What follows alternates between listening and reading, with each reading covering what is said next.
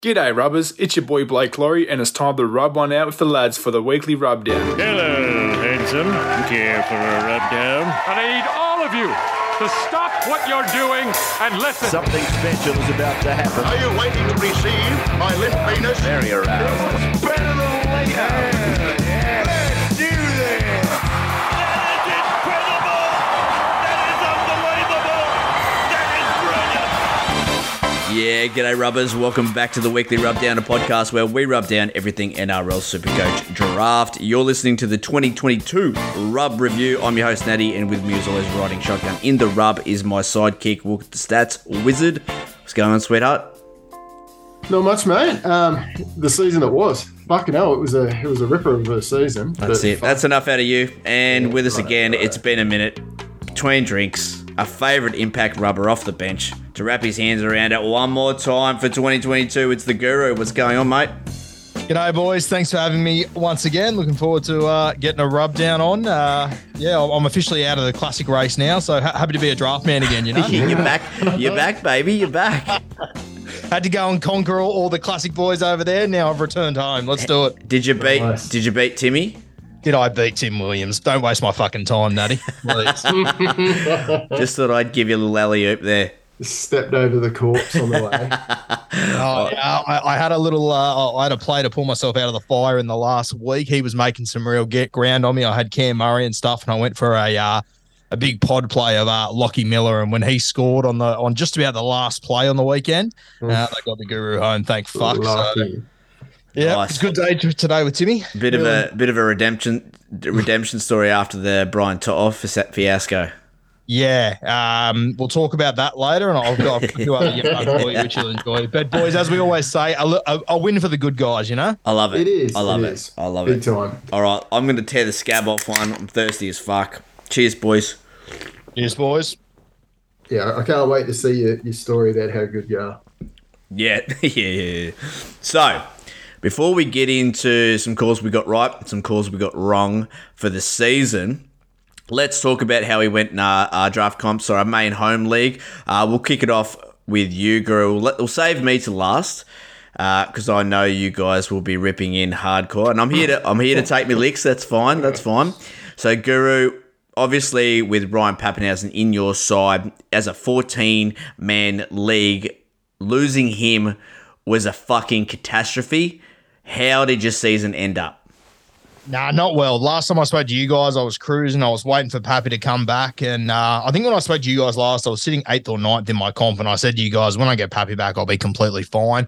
I think I was back. Once Pappy came back, I think I was back up to 3rd within 2 or 3 weeks. My comp was incredibly close this year. And then Pappy went down and I still managed to finish top 4, which was good to see. I've got a decent little record of top 4s going. But yeah, just wasn't really able to fire a shot come finals. It all sort of slowly fell apart. It was one of those seasons where towards the back end, you know, when you look at team lists and you see something little that's going to completely fuck you, but it doesn't impact anyone else, so they won't notice. Yeah. Just little things like that kept on happening, and without Pappy, it was all too hard. So I played 2 versus 3, I think it was week 1 of finals, got dusted there.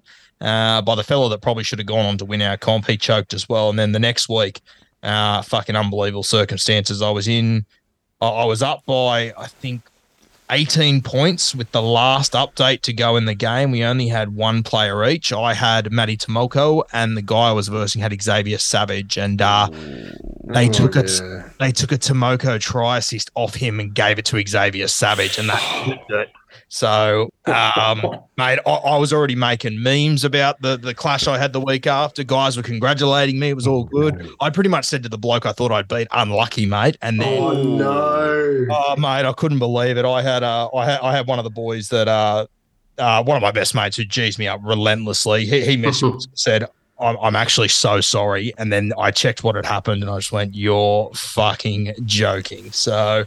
But it was one of those seasons where I didn't have a team to win it anyway, you know, so it's a bit of a easier one to cop anyway. Yeah, for sure. And I mean, it's a similar story to, you know, the Nathan Cleary owners out there, the Tommy Turbo owners, picking, you know, someone in your top sort of 1 to 4 and then having that player be injured for the season. it's pretty fucking hard to come back from that. Oh, Yeah, it is pretty tough. We had in our comp, we had the last 4. 2 of them were Latrell and Teddy owners, who were the highest left first picks that were left in the comp, and everyone expected them to win, which I was sort of hoping for, because those two, we actually had a box for the Allianz game the other day, the opening, the Roosters and the Rabbitohs. Yeah, so nice. This whole time we were thinking, how good's this? The grand final is going to be Teddy versus Latrell. Our entire draft comp is going to be there in a box with free picks. Yeah. And then by some form, I don't know how the fuck it happened, but the Teddy owner and the Latrell owner, they both lost. So we sort of ended up with the grand final we weren't anticipating. But just a quick yarn for you guys, which I know you'll absolutely fucking love. Talk We're to at me, this guys. box. We're all having a good night. Unfortunately, Johnny Dean, one of the boys in our comp, he was playing in the grand final, and his main player that night was Cam Murray. So he went down in the first 30 yeah. obviously. So, That's mate, we all thought John Dean had a bad night, and then one of the other boys who got just way too pissed for the event, he went home early, just right on full time. We all hung around the stadium and finished our fridge for a couple of hours, and I was playing the pokies down the road about 3 hours later, and I get this video of him in a hospital bed. wow. I'm like, fuck, what has happened here? Turns out he, as he was leaving the SFS with his brother's a pretty fit, athletic fella. He said to his brother, he said, "I bet you can't ride the handrail down to the bottom of the stairs." Oh, no. Oh, So his younger brother jumps on. He does it because he's a freak. He manages to get all the way through. My other mate, who, as I said, he was literally too pissed to stand. So unfortunately here, right in the fucking guts of Guru's great story of his mate Eamon falling down the fucking stairs. We had a bit of the connection loss, technical difficulties, but just to fill in the gaps here, Eamon, he's tried to fucking slide down the railing or whatever, pissed as 10 men. He's come off, he's ridden his face halfway down the stairs, smashed his thumb up. It's turned out to be a compound fracture, so his fucking wrist is poking through his thumb. And, no good for Eamon, but makes a good story anyway. What he was definitely sober enough the next day to tell his missus that he'd lost his new phone that he got during the week. So it was a God. painful experience for him. That is fantastic. Eamon, you bloody legend. Oh, well, it's always, if it makes a good story the next day, it's worth it, in my opinion. exactly. Well, I can't wait to see him in about 3 years' time when his missus lets him out again. It'll be good. The scars to show for it. Too. Yes, I love it. All right, look, we covered your season a couple of podcasts ago. Yeah. You got the Wooka Wobbles again in the finals. Your team was fantastic. You drafted well. Wooka Wobbles. did the normal Wooka season where you're up thereabouts, you're playing really well, making some trades, winning bets, and then you get real quiet towards the end of the year and you shut down shop and you don't bet anymore, and then the wobbles start, and it happened again. So I don't think we need to cover any more on your team. Is there anything you want to add? Oh, I had a few shit the bed moments. Just not necessarily in our league, in the other league. No one cares. I did a mid-season trade, and this was when we didn't have certainty on when Latrell was coming back. I traded out Latrell, and this is just Latrell for who was it? It was Taylor May when he was in prime form. Ponga when he looked like he might be When he was conscious. actually conscious, and before he'd had all the head knocks. And I think there was someone else. I think it was TPJ when he was actually still playing. And then within the space of a month, all of the tries just dried up for Taylor. Confirmed when Latrell was coming back, and then Ponga with his head knocks. And yeah, it was. I mean, just wobbles all over the place. Doesn't matter what league it is. I made all the way to the grand final, but it hurt that one. That was a dumb move. All right, here we go. So, yes, another grand final for the Eskimo Bros. My 5th in this league, but I've only won 2, so my percentage wins in the grand final isn't great. I was pushing shit uphill in this matchup. I was up against it, and after Isaiah Papali'i went a ton in the first fucking game and then got updated to 123. That shit as his VC. That shit that I was pushing uphill got real sloppy and hard to handle. And after that, it was over Red Rover. I mean, there was a couple of things that went my way. I had Kickow. I picked. I started him and benched. Actually, I traded out Cheese, so that was a good move. I picked up Luai off the waivers. That was a good move, but nothing I did mattered. And what about this Guru? Captained Ben Hunt that round 24. Round 24. That was the 11, wasn't it? Correct. So I had the VC on Latrell. He got like 72, and I knew I needed more than that.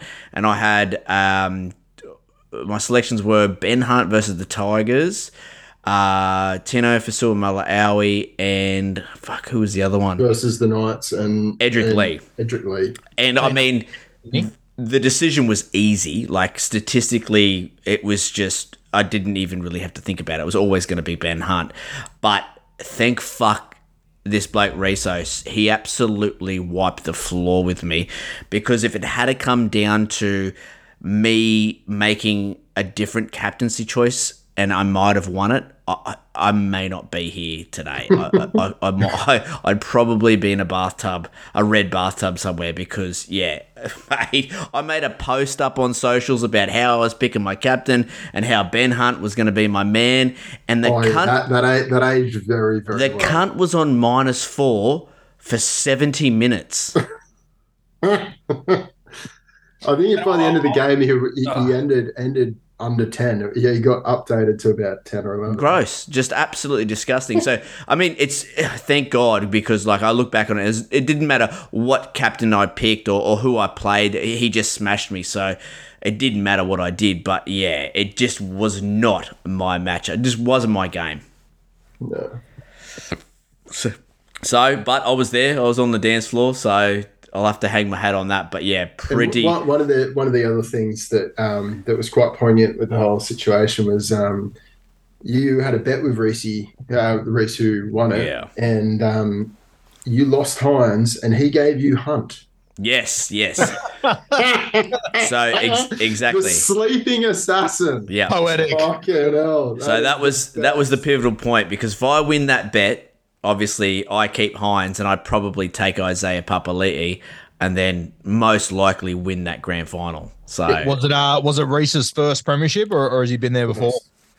First new champ, brand new champ. Could have been his first finals as well. I think it's the first time he's paid attention to the league. To be honest, I think halfway through the season, when he caught on that he actually had a pretty good team, it's the first time he actually took any interest in playing well. So. Well, I think it was only halfway when he started to win players, and he made up for his poor drafting.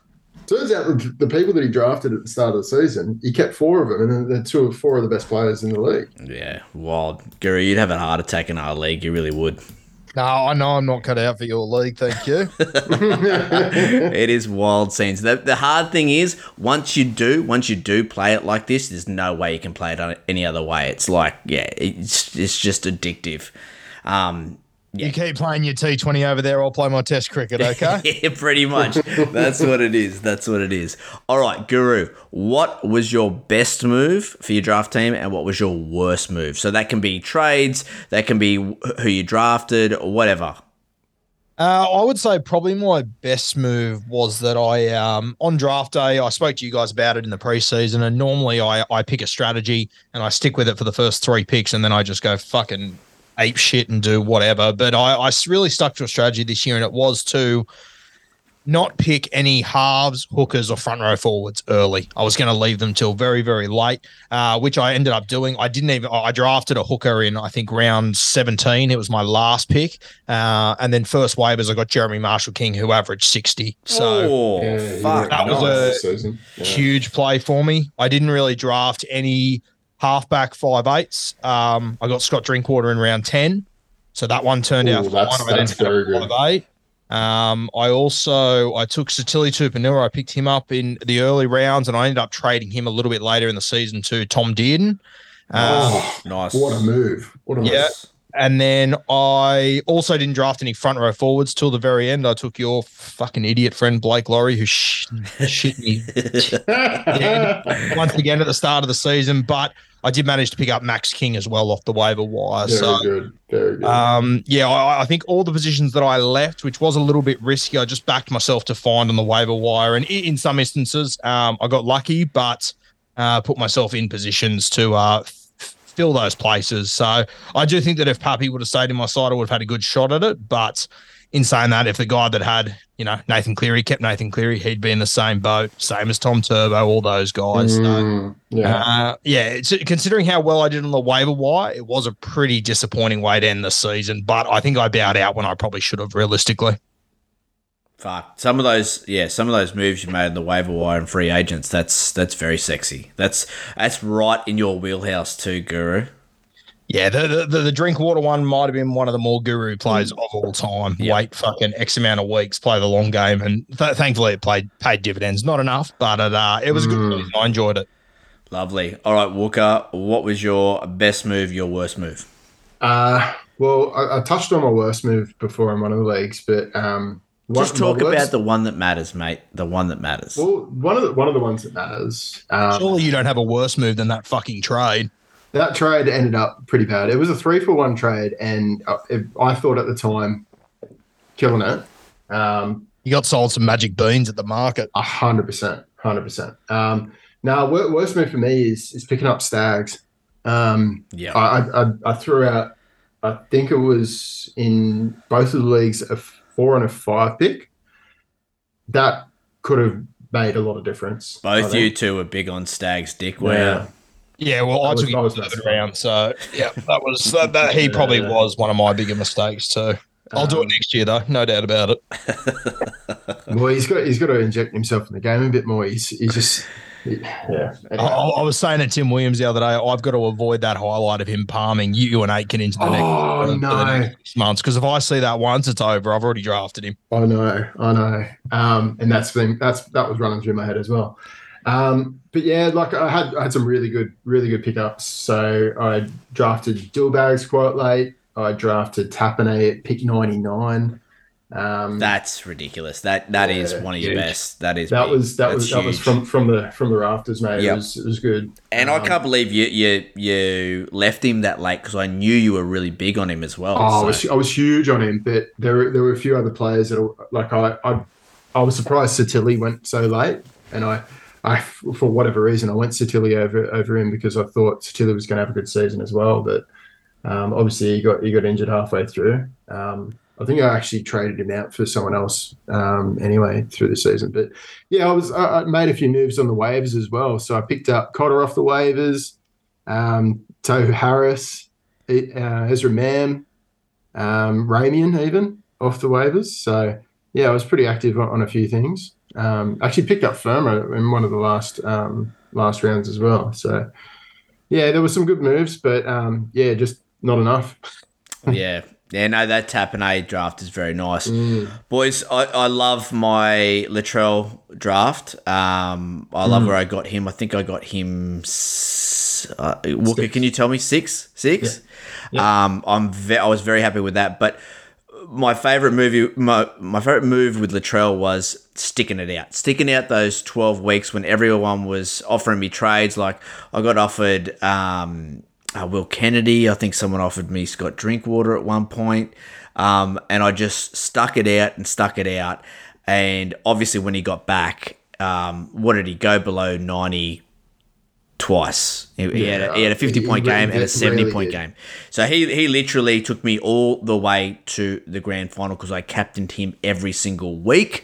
So sticking it out with Latrell, my boy. And the one thing about Latrell, I'm a huge Latrell fan. Like I love to watch him play, and just having him in my Supercoach side just made the whole experience better for me. And him being my best player coming back, watching that doco that they put up on the Bunnies social media, I was whipped up. I had the Latrell Mitchell fucking fever. Trell Mitt just tattoo it on my fucking forehead. I was all about him. So that was my favourite move. I made a few good waiver wire pickups throughout the year. I got Carrigan off the waiver wire for a while there. He was putting up 70 points a game, which was fantastic.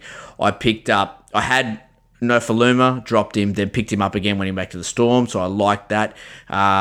But yeah, nothing goes past Latrell for me. My worst move, no doubt, it comes down to Schuster in the third round. I think out of all three of us, I've taken the cake there. Round 3. It was a fourth round, man. Oh, fourth round. Okay, still, that's fucking bad because I actually reckon your best move was Blake Brayley. When did I get him? Pick 150. Yeah, that was crazy. Yeah, that is pretty good. Swinging from the fucking. Yep. Yeah. Yeah, because what did he end up with? The 60 average or something like that? Like, that's pretty sexy. Yeah. But Schuster just completely fucked me because I had big plans for him in my 5'8" position. I thought he was going to come in, play edge back row, 80 minutes a game, as we all did. We thought we'd have a really good season. And, of course, he got injured, and then he came back, and it was the beast who ate Josh Schuster, and then he continued to play 12 minutes a game for the rest of the season. What a cock-up that was, especially when I look back on it, and there was guys like Joey Manu in round 4 who I was huge on, who I definitely would have taken in round 4 if it wasn't for Josh Schuster. So, yeah, big mistake there, and that sort of put me behind the 8 ball early on because I didn't really have anyone else in that 5'8" position. I think I had Walters there to begin with. So yeah, you're in a bit of Barney rubble in that position with Walters, and I think it was Sexton at the time. So yeah, it was rough. Yep. But I just loved Latrell this year. It's the first time I've had him in my side, and I thoroughly enjoyed it. I really did. All right, boys. Come up with some air soon, aren't you? Hey.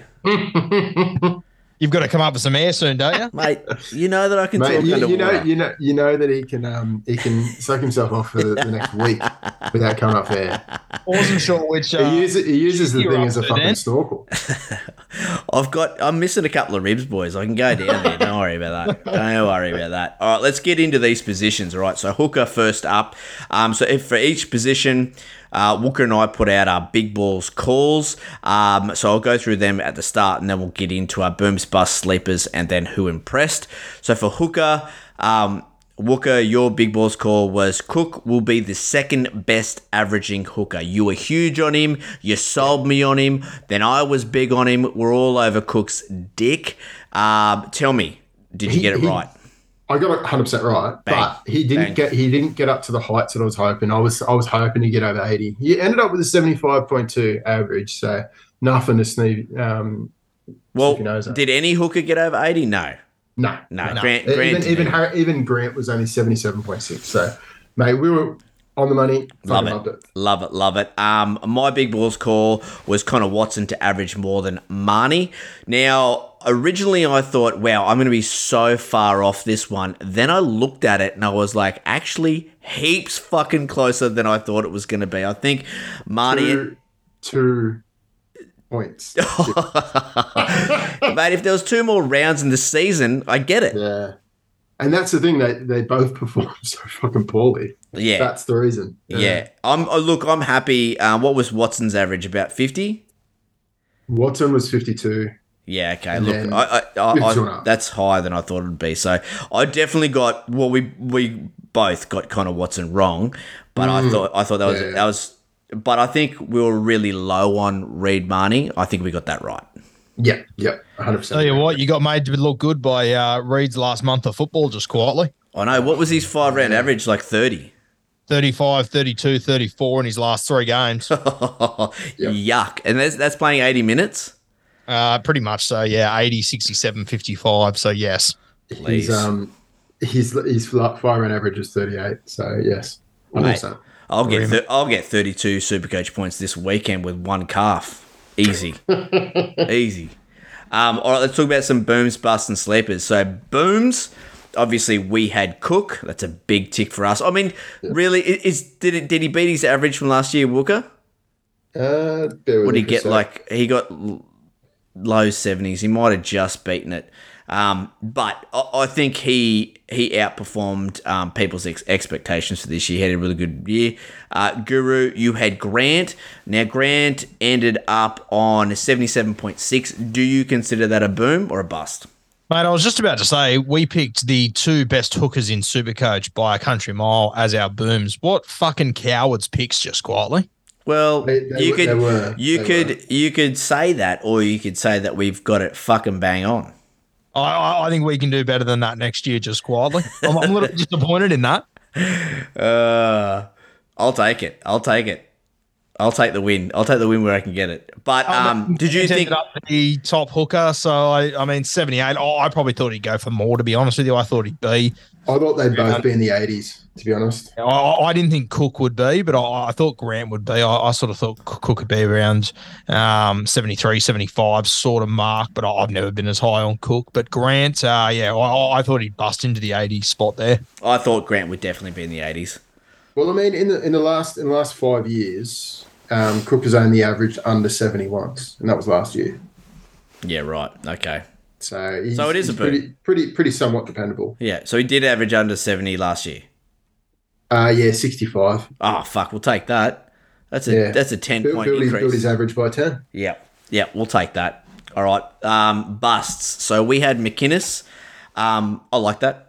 Everyone was expecting him to be that 75-point average player. We knew he wouldn't be. He wasn't. He looked really good when Finucane was out and he was getting decent minutes. And we did say this in the preseason that his Supercoach output will be heavily tied to the amount of minutes he gets. If he doesn't get 80, he won't be that relevant. And people were talking about him early round 2, picking him there. And we're just like, guys, you need to fucking lay off him. And I think we got that one right. Yeah. And like you said, it came down to minutes, and I think if Finucane played the full season without getting suspended, injured and such, he would have played even less minutes, and I think his average would have been deflated even more. Yeah, I agree. What was your thoughts on McInnes, Guru? I mean, yeah, like the average is 58, but first 3 games, his first, I think 5 out of his 6 first games, he didn't go above 50, which we sort of anticipated him coming back from injury and stuff. I think if you were drafting Cam McInnes, you were drafting him for the back end of the season, and I thought in the back end he was pretty good. You look from like round 14 onwards, not many sub 50 games, a lot of above 60 games in the back end there. But the average as a whole, which is what we're talking about, I'd agree with you. He was probably a bust across the whole season, but for when you needed him, he did pretty well in the back end. Like his last 4 games, finals 79, 55, 70, 64. For where you probably drafted Cam McInnes, I would have taken that for the finals run. That's true. Yeah, that's very true. He was just so hyped, wasn't he? He was overhyped for sure. Yeah, he was coming off that 70, whatever it was, season, and it was always going to be hard to live up to. It was good to see him. It was good. Sorry, Nat, you go. I was just going to say it was good to see him because I wasn't sure how he would fit into this 13 role, whether he'd just be a tuck and run bloke or if we'd see him a bit of ball playing. And sort of towards the end of the season, we did see a little bit of that ball playing, which was good to see. Yeah, he did better this year than what I thought he would. I completely agree with you guys at the start of the season, but as we got further through the season, and you got to also take into consideration the Sharks did have a fair whack of injuries, suspensions and stuff at the end of the season, which helped him. But that's what happens in footy, Yeah, 100%. Mate, you had Turpin. What a cowardice pick that was. Well, mate, I'm looking at so many of these picks going, what the fuck was I doing? I mean, fucking, but I don't know. Were people high on Turpin in the preseason? I've got no idea. I don't think anyone's been high on Turpin from Supercoach perspective ever. Seems like a weird fucking pick for me to have, a very obvious one. But got it right, guys. Yeah, how good? Yeah, bang. You killed it, mate. Big reserve graders will reserve grade. Big tick for Turpin. And then the sleepers, which at this point in the season when we did this podcast, both these guys that we picked were sexy sleepers. We went with Billy Walters and Guru, you went with Starling. And both of these players, obviously with Walters, we weren't sure at this point whether he was going to get the 6, whether Albert Kelly was going to get it. And obviously with that dual eligibility, we were all really fucking hyped on him. And then with Starling, we thought he'd be a good 80, impact. 80-minute hooker, or at least starting. Well, 100%, yeah. So, what was your thought on these two, Guru? Yeah, I was pretty high on Walters coming into the season. I've always thought that he's a better 9 than he is ball player, and the trials sort of indicated that once again. But I don't know, he just never really kicked on, did he? It was pretty disappointing from Walters, and then Starling. My whole argument here was that you could go him a little bit early, and you could hope for an injury. Tim Williams You got it. Well, mate, Tim Williams said today that Josh Hodgson got injured in the 7th minute of the season or something like that. I don't remember the exact time, but Starling had a perfect opportunity this year to be an absolute superstar, and did absolutely fuck all. They managed to pull Wolford. Mate, I remember watching Wolford play 3rd grade rugby union up here in Sydney 2 years ago, and then all of a sudden he was running out as the starting hooker for the Canberra Raiders. It was unbelievable. Isn't he a fucking clone of his dad? Mate, and you know what? To their credit, I had the old man Simon on my podcast 2 years ago, and I remember he was coaching England. I said, and you could tell by this point that Zach was sort of out of opportunities. It wasn't looking good. And I've always really liked Zach. He played in a Canterbury side a few years ago that I had a mate in, so I watched him for the whole season. And he was up at Newcastle. They tried to turn him into a lock, and it just wasn't fucking working. I remember saying to Simon, "Why don't you bring him over?" And he said to me off mic, he said, "Oh, I could, and I know he'd be the best hooker in my team, but I just want him to find his own way. He'll work it out." And 2 years later, he's playing he's a starting hooker for the Canberra Raiders. It's an unbelievable story. Yeah, 100%. And I mean, when he was on, he was playing well. I mean, he was sharing minutes pretty heavily with Starling, which it stifled both of their Supercoach output. But fuck, he looked good, really robust hooker, gets through plenty of defense, just exactly like his old boy. Is there anything more frustrating when you're a draft player than just seeing a 9 jersey completely wasted in this competition? I know. Oh, God, yeah. When there's so few decent 9s from a Supercoach perspective, yeah, fuck those. Yeah. So, 2 guys there that had all the potential in the world and both fell on their face. Guru, who impressed you the most at the hooking spot, and who's on your radar for next draft? Well, obviously, mate, as I said, I picked up Jeremy Marshall-King, so he was the only hooker I watched the entire season because he played every single game. So I was very, very blessed in that regard. He'll be going up to the Dolphins. I think he'll be 20-minute 9 there. Once again, I'm not going to go early on a hooker. I think there's a really good chance I go back-to-back with Jeremy Marshall-King. Unless you're getting Cook Grant, I just don't see value in the position. I have a look at, especially now that Ben Hunt isn't a hooker either, I have a look around our comp, and got all these early picks on your Reed Marnies and these sort of guys, and for where you drafted them, for me they just didn't cut it. So hooker's another position that I'm pretty confident looking at it right now, unless I end up in a position where I'm picked 10 or 11 and I end up with Grant or Cook. I just can't see a world where I go a hooker early, so I'll probably be leaving it at this stage, to be honest with you guys. And it's only going to get worse as well, because Cotter's going to lose the hooker. McInnes is going to lose the hooker because he played the whole season at lock. It's just going to get a lot more difficult. And you've also got Abby Curacao. He goes to the Tigers, so he'll be less relevant now, in my opinion. And then you got Mitch Kenny, Sonny. Yeah. So there's even less options now. It's going to be scary, as we say. It feels like we say it every year, but it seems like it literally gets scarier every single year. Hooker, it's crazy. Could be AA again for 2023. Just run with an AA. Quite Walker, possibly could be. Walker, who impressed you, mate? Who's on your radar? Well, obviously Cotter impressed me, but I think we all kind of knew what he had to offer at the start of the season. We were quite big on him, and you especially, Guru. The one that really impressed me from his output and how he played was coming back from injury, Jaden Brayley. He sort of hit the ground running. His brother as well. Obviously, both Blake and Jaden played really good through the season. I think Blake Brayley for me is the one that impressed me the most. He had a fantastic season. Little bit inconsistent. Obviously, he had some games where he went sub 50, but then again, he had some games where he went 90 plus. I think how this front row and this middle of this Sharks pack is starting to look, with Royce Hunt just looking like an absolute hulking beast and gets fitter every time I see him play. And then you've got Braden Hamlin, Ueli. These guys who run really tough, hard lines close to the chalk.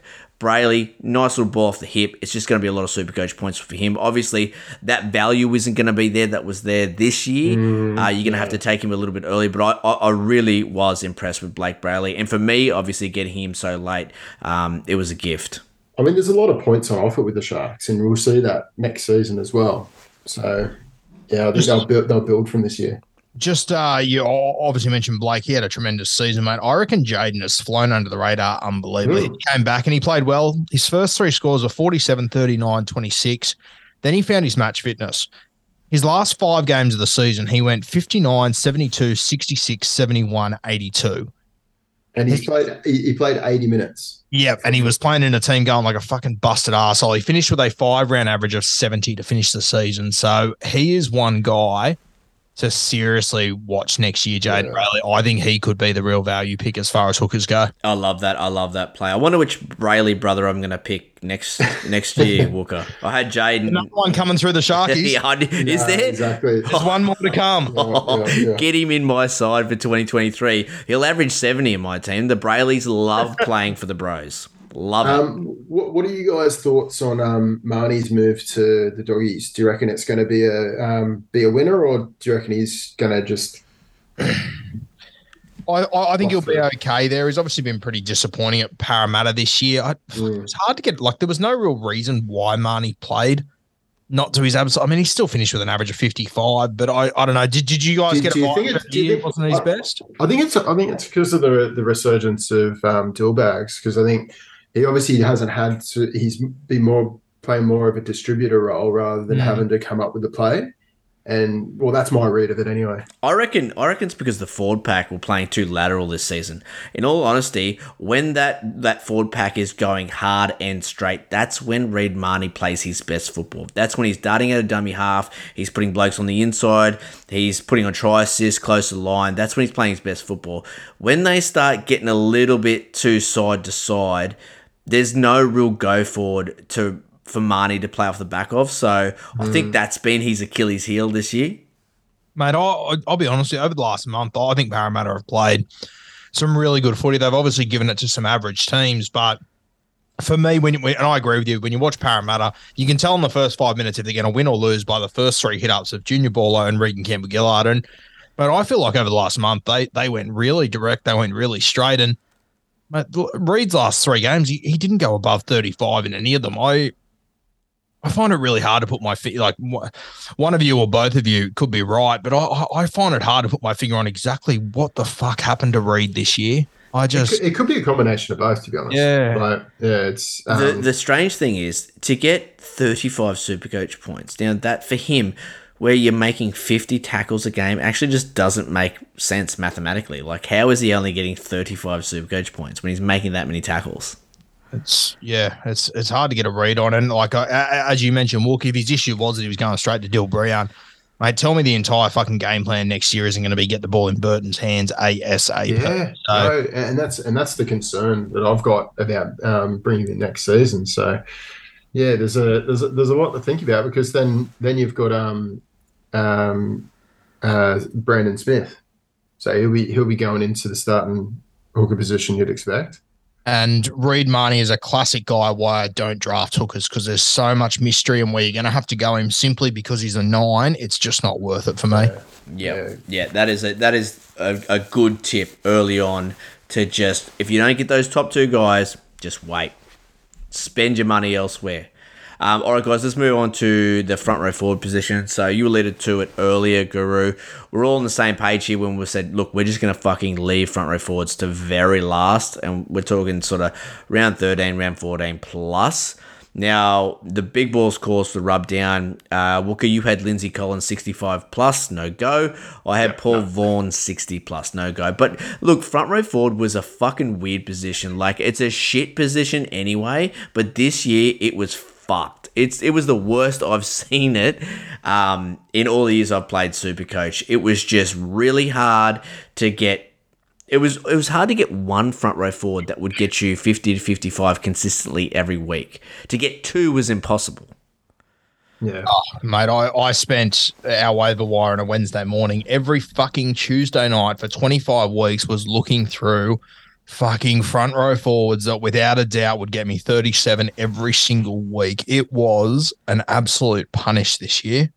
And just a weird outcome. Do you know what I mean? We had a huge resurgence of Tino Fasuamalaau. He had a fantastic season. Dave Clemmer back to his best in the second half of the season there. Joe Offengawi, fucking weird. Where the fuck did he come from?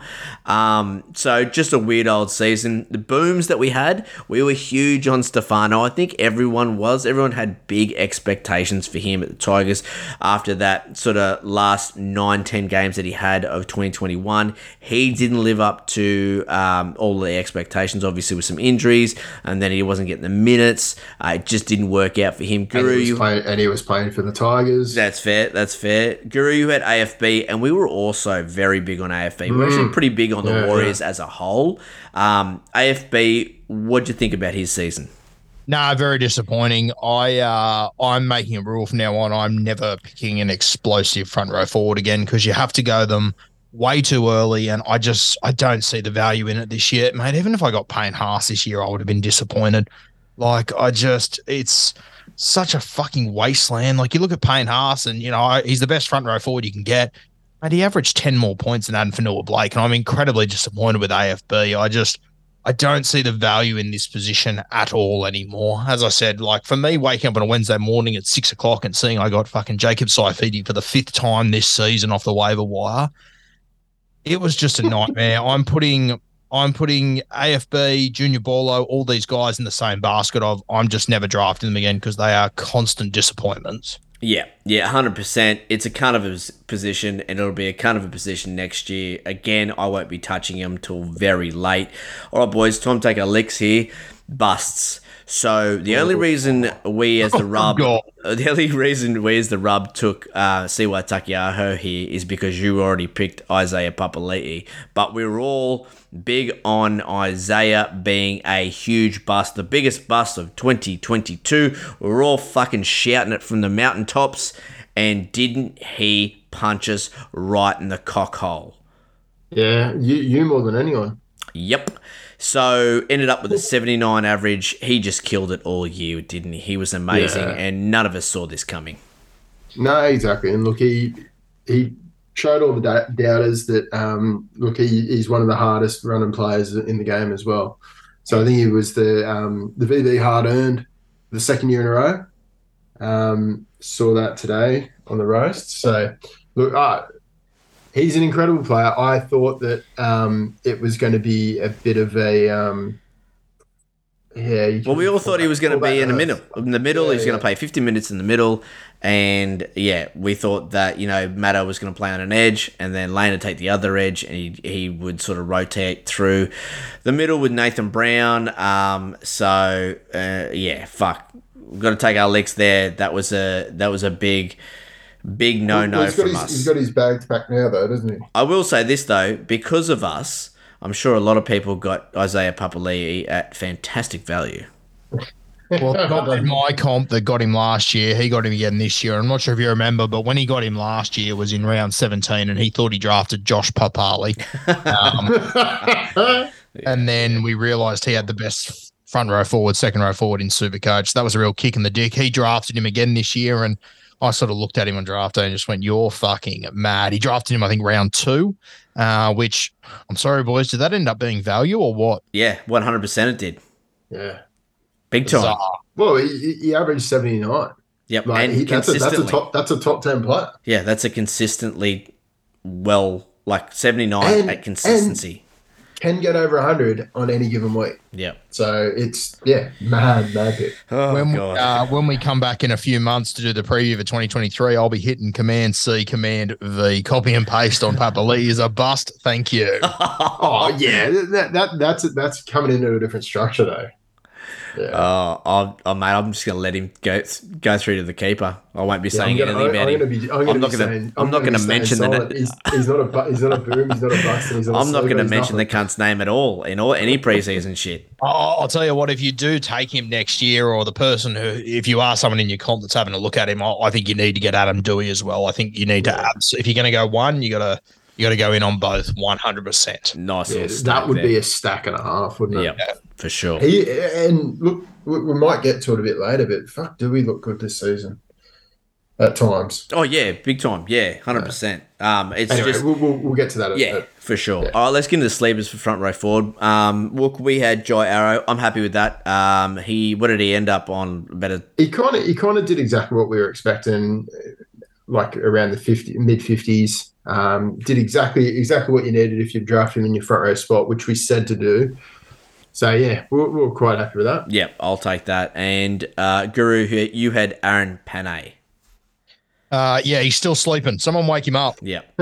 It's very sleepy pick, that one. Very sleepy. What year did you... I agree with that, because like he looked good at the back end of when he was playing for the Storm. He looked in the last few games. He played a few I really will good just games. say this about Aaron Panay. I think he's a classic guy that I'm going to judge him. Like, I was wrong this season. I'm happy to wear that, but I'm going to judge him once he plays his 50th first grade game. I just think he'll start to work his way into it. He's played 24 games at the moment, so I think 2024 might be the year. So do we want to hold off this judgment until we can get the 50 seat? No. I'm more than happy to wear it, because I thought he'd do well last year, but I just think he's a guy that over time, I think more and more you're seeing in this modern game, you have all these superstars that come in their first game and they're fucking sensational. They're the only ones we talk about. But then you got all these other guys that when they hit about game 50, they just tend to find themselves in first grade and get a little bit more comfortable. And I think he might be one of them. That's my fault, Guru. I probably didn't sort of lock it down at the start of that podcast and say these are the sleepers for 2022. You've obviously... Yeah, that's on you, mate. Yeah, you've obviously picked a sleeper for 2026. So we'll come back to that, because you might be right. I guarantee you I have Aaron Panay in a sleepers category in the next 2 or 3 years. You watch. Another copy-paste, eh? Oh, yeah. All right, who impressed you in the front row forward position, Guru? Who's on your radar for next year? I've already mentioned him because I had him this year, but Maxi King over at the Canterbury Bulldogs. Paul Vaughan's obviously going to be leaving. So I think Max King, he could be the one to take up a fair whack of minutes. I personally think Tavita Pangai Jr. must be on borrowed time. I'm not quite sure what's going on with Luke Thompson, but we had on Beers and Break Evens, we had one of our sponsors come on today, one of the owners of that company, and he's pretty well connected to the Bulldogs, and he reckons that Luke Thompson will 100% be there and everything's okay there. Okay. But anyway, I still think those two will be the starting front rowers. I think TPJ is on borrowed time. So Maxi King, he'd be my pick in the front row for next year. Yeah, I love Maxi King. I did have him for the majority of the season in my front row spot. Yeah, huge engine, gets through a lot of work, has a sneaky offload, made a few line breaks as well. I was supremely happy with him. I think I got him free agent as well. So yeah, I've got big raps on him, and I'll be looking for him in next, because he will be with that average of sort of 50, what was it, 52 or something like that. People are going to sleep on him, and you will get him for value. Yeah, for sure. Wook, who impressed you, mate? Who are you looking at next year? It's a tough one. Like, there weren't too many that impressed me. I think at times Twal impressed me, but he obviously had a real shit end to the season, and he definitely petered off. Tavita Totola. Yeah. I think with Nichols leaving up to the Dolphins next season, maybe that gives him a couple of extra minutes. And I think how old Sturgis is he getting towards the back end of his career as well? Surely. He would have to be, yeah. So still going good though. Still going good, and look, he's still providing impacts. But I feel like it's such a dire position that I think Totola definitely had a cracker end of the season. So his 5-round average at the back end of the season was 57, ended on a 50-51. So yeah, he's definitely a guy that you won't have to spend the earth for. But yeah, I think we should really be looking at guys that are a bit lower than that have probably not going to look to be picked up. So maybe Lindsay Collins is probably one that you'll be able to get a bit cheaper. And TKO, he's not obviously going to be there next season. Rhea Hargreaves is on one leg. The other leg is in the nursing home. And yeah, I reckon they'll be running off a bit of good ball from Smith. And I think the cheese is going to make a bit of a difference to that full pack. Yeah, I don't mind that. I'm worried about Lindsay Collins, eh? You reckon? Oh, mate. In what way? Just the constant HIAs and how cautious the Roosters are. That's true. They are the most cautious of all clubs. So yeah, he worries me a little bit, but I think there is an opportunity there at the Roosters. I sort of said today on Beers and Break Evens that my guy for next year, I'd probably be, because I'm worried about Collins missing so much footy with HIAs and whatnot. Egan Butcher could really be the one to jump into prominence there. There'll be there'll be someone at the Roosters that's going to get a good opportunity. I 100% agree, because look, at some point they're going to need a real hitman out there, and I think if Collins doesn't have his head issues, he's definitely that guy, and can offer that in place of Rhea Hargreaves when he isn't able to play. So yeah, I'm big on Collins, but yeah, I think Egan Butcher, he played so well in the last month. So yeah, it's an interesting one. Boys, I love Tino Fa'asuamaleaui this season. With 67 average. Look, I can't remember what he averaged last season, but I can't imagine it was up that high. But I owned him towards the end of the season, so obviously I was taking a pretty close look at his games. His engine is fucking ridiculous. The amount of minutes he plays at that high tempo, high octane middle role is crazy, and his ability to maintain that effort as well is crazy. I was just super impressed with him. Now, I don't know if Titans continue to play him with those big minutes. If they do, he'll continue to pump out big scores. But not only that, his ability to make line breaks, put blokes in holes, like a very skillful player as well. So I loved him. And the guy that just came from nowhere was Joe Ofahengaue, and he was super consistent for most of the season. So guys that picked him up off free agents. And we talked about him a lot in the Waiver Wire podcast, Wilco, because he was a low percentage. We were shocked for how long that he was. He was below 35% ownership for like 10 weeks. And we're like, guys, you need to get Joe Ofahengaue. So yeah, two guys that really impressed me. But again, look, I'm not looking at front row forwards until late. So it depends who's going to be there. All right, let's get into the 2RF spot. So we had in our big balls calls, Walker, you had Raymond Fatalamara to get 65 plus. And he did not. No.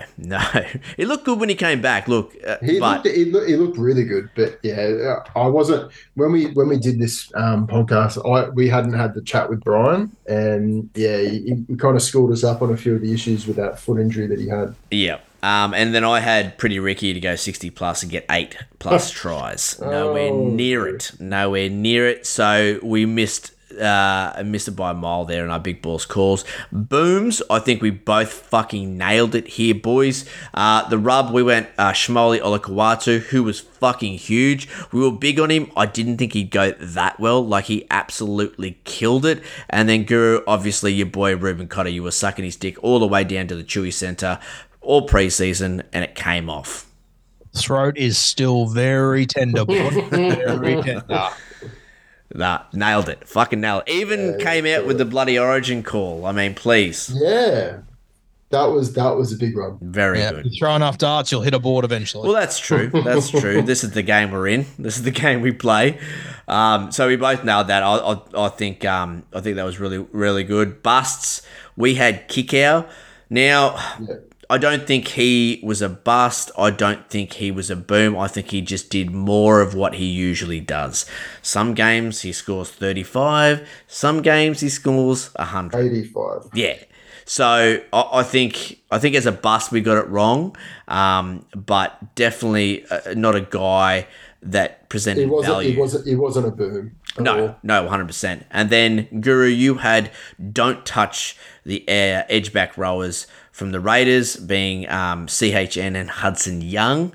Now you're half right. You're half right. Well, yeah, I think my wording on this one was one of these will be a bust. Yeah. And the other one I love. So, I mean, I love both of these blokes, but I couldn't, for where you had to draft both of these guys for the upside they had, it was a 50-50 roll of the dice. And obviously Hudson Young, he turned out to be the one to get, but if you had CHN, very, very tough. Just on kick out, as you said, like I was just having a look through some of his numbers, and like I just love the ball playing that he added to his game this year. And you have a look through his numbers, and my impression has always been, he can go 30 or he can do this. He played 22 games this year, and he only had 4 30s, so he's had a pretty decent year kick out. I wouldn't say he's been a boom. I agree with you, but I definitely think if you got him this year, I definitely think it was a good pick to have him this year. Oh, yeah, I agree. The one thing that's always like irked me about picking up kick out is you've got to wear the 30s and the 40s and all that, but his ceiling isn't that high. So he only nudged 100 twice. Yep. And when I say nudged 100, 102. So it's one of those ones where you're not really getting the diamond. You're just getting a decent score. Yeah, that is true, to be fair, because I remember looking back at some of his games and just thinking, my God, he couldn't have possibly played better there. Like some of the amount of tries that he put some of those boys over. This is where I think as well, and we'll talk about him later, but him going onto that left edge, it could be really interesting for Josh Adokar. He's obviously already got that great combination with Matt Burton. You throw Kickow in there with the ball playing that he showed at Penrith this year. Josh Adokar, he could be a decent little grab to score a few meaties for Canterbury next year. Definitely don't mind that at all. That is sexy, actually. I love that take. All right, boys, sleepers. We had Satili Tupanua, which I think we both had. We were both pretty big on Satili as a sleeper. We thought he would slip past that round 5, round 6, and that would be supreme value for him, which it was. I picked him up round 8, and I was real happy about that. Yummy. He played well this season. Obviously, ended up with an injury, but he did what we said he was going to do, which was run fantastic lines and score tries. Guru, you had Jack, is it Howarth? Yeah, Jack Howarth. He played, I think just after we recorded this, he played in a trial and he wasn't overly impressive. And I then spoke, and then, I spent the first 10 weeks thinking surely he'll get a go soon. He was occasionally he'd pop up as, 22nd man, 19th sort of stuff. And I actually spoke to one of the Storm's recruitment guys during the season. He made a really good point. He said to me in about round 14, he goes, you're not going to see Jack this year because of COVID. As good as he is, this is the first year he's the first ever year he's had the opportunity to play against grown men because all the competitions were cancelled previously. So he said to me very early in round 14, he goes, you will not see him this year, regardless of how many injuries or anything happens, you will not see him this year. They want him to have a year to develop and play against grown men before they can use him next year. And mate, to the Storm's credit, the amount of injuries and stuff they had, and they still never used him. They were patient as all hell, which is a real credit to the club. Like, you got to remember in the preseason, they signed him for 5 years. So, mate, the self-control of a Jedi by the Melbourne Storm there. Another sleeper for 2026. Yeah, he'll be a sleeper for this preseason as well. Don't worry about that. All right, Guru, who impressed? Who's on your radar next season? All right, I've got a few here. Guys that impressed me, and one that I think you'll be able to get decent value in is Luciano Leilua. I think he'll probably start on the left edge for the Cowboys. Scores weren't overly impressive, but I just think with Leilua, and we know what those Cowboys preseasons are like nowadays, when he gets an opportunity up there, I think he could be pretty scary next year. I'm no stranger to drafting Leilua, and I wouldn't be shocked if I managed to get my hands on him again. If you are going to get Leilua, definitely stack him with Tommy Dearden. Going at the line there, he throws one of the best balls to back rowers. So little stack there. Love Leilua as a 2RF. Luke Garner. Going to the Penrith Panthers, I think he'll be on the left edge. I really like him. I think that it's sort of between him, Hoskins, maybe Scott Sorensen, but personally, I think Sorensen is probably the best bench player in the league, so I don't think Cleary will move him off the bench there. Garner's probably my tip to win that one. And then, mate, 2 smokies to keep your eye on. The first one is Jermaine Hopgood. I posted about him last week. I've been watching him in reserve grade for the Panthers. He has been absolutely fucking killing it. He's my Ruben Cotter for next season. I think he's going to absolutely brain it. Moving to the Parramatta Eels, I think you'll see Isaiah Papali'i, he'll go to the West Tigers. I think Matto will probably move to that edge, and I think Hopgood will be the 13. If he's not to start the season, I think he will be. Nice. Soon. He'll be my Cotter this year. And, guys, there's a guy that's going to debut for the Roosters early next season named Josh Wong. I think he could be the next real superstar back rower in our game. He played SG ball for the Chooks this year, was their captain. Can play lock, second row, centre, 5'8". He's one of the better juniors I've seen in a long time, so keep an eye on him. His name's Josh Wong, but he always appears on the team list. I think his name on that is like Siwa Tong or something, but they always call him Josh. But Wong is a very, very talented player who I think is going to burst onto the scene next year, and I think he'll be probably the Mitch Orbison sort of guy for the next few years for the Roosters, and wherever he gets an opportunity, he's going to absolutely smash it. Oh, I love that. Couple of black books there, people. Write them down. Walker, what do you got for us? Yeah, well, I'm definitely not giving any black book tips here, but two of the guys that kind of underperformed season long, Cheese and Radley, I think they're definitely ones to put in your list for next season, because I think they'll be in for a bit of an uptick, especially Radley. I think the ball playing that he's developed in his game the last year or two, or last few years, I should say, it's almost second to none. It's it is a part of his game that he is starting to get some super coach output from as well. We've seen it in the last few weeks, but biggest boom for me, the guy that I was most impressed with was Sean Lane. Yeah. I was like, but between him and Hudson Young, and Bo Firma. Yeah. I Bo Firma was mine. He was impressive. I mean, in a team where their attack was so clunky, it was pedestrian, had no fucking direction. You just had Bo Firma running some of the best fucking lines in the NRL. He finished a bee's dick behind David Feder in average. I just thought he was fantastic. I think he'll be better again in 2023 if they can just work out fucking how to use this bloke. I mean, I think Kieran Foran is going to help unlock that. Fuck, he was just so good. So I was big on him. Obviously, Jeremiah Nanai was huge. I thought Patrick Carrigan as well. Another guy that's starting to develop that ball playing at the back there with that link role, but his defense work, his base was fantastic. I had him at parts throughout this season. I was supremely happy with him, especially if Payne Haas does move on. You can expect huge minutes out of Paddy Carrigan. And with that, I think Thomas Flegler will come in and be very Supercoach relevant, someone that you'll get value for if Payne Haas is to move on.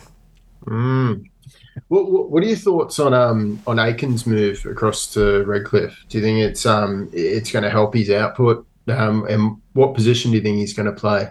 I think by looking at their squad, I just can't see a world where he plays in the back row. They've signed Felice Kafusi, they've signed Kenny Bromwich. I don't think he can play either of those two anywhere else. I don't know. I don't even know whether he squeezes in the centres. Who? You and Aiken? Yeah. I think he'll be their first choice centre. Who are you picking in front of him? I like Branko. Yeah, I think I'd be taking Aiken over Branko personally. As much as I love Branko, I just think that they're going to be a team that needs some solidity. Yeah, they're not going to have any attacking upside, so you'd want to be a fucking good defensive team in this competition. Then, so I think Aiken.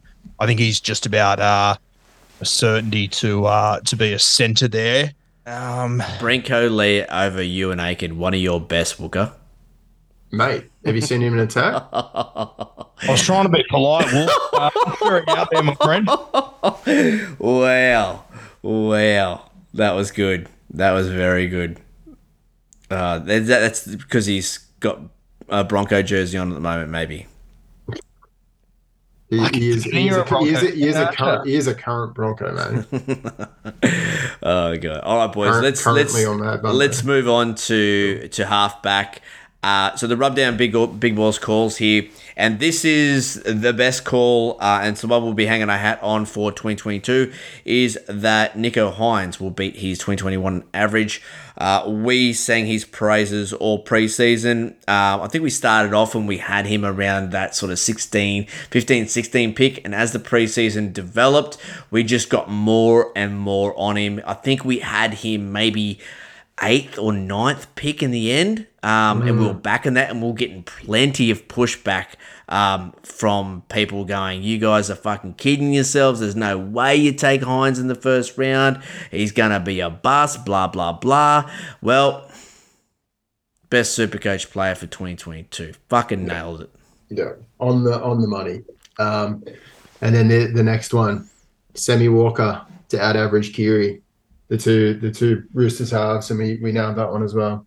Yes, and all three of us were big on that as well. We were pretty down on Kiri. A lot of people were pretty big on Kiri because of that run he had last year, and then obviously got injured.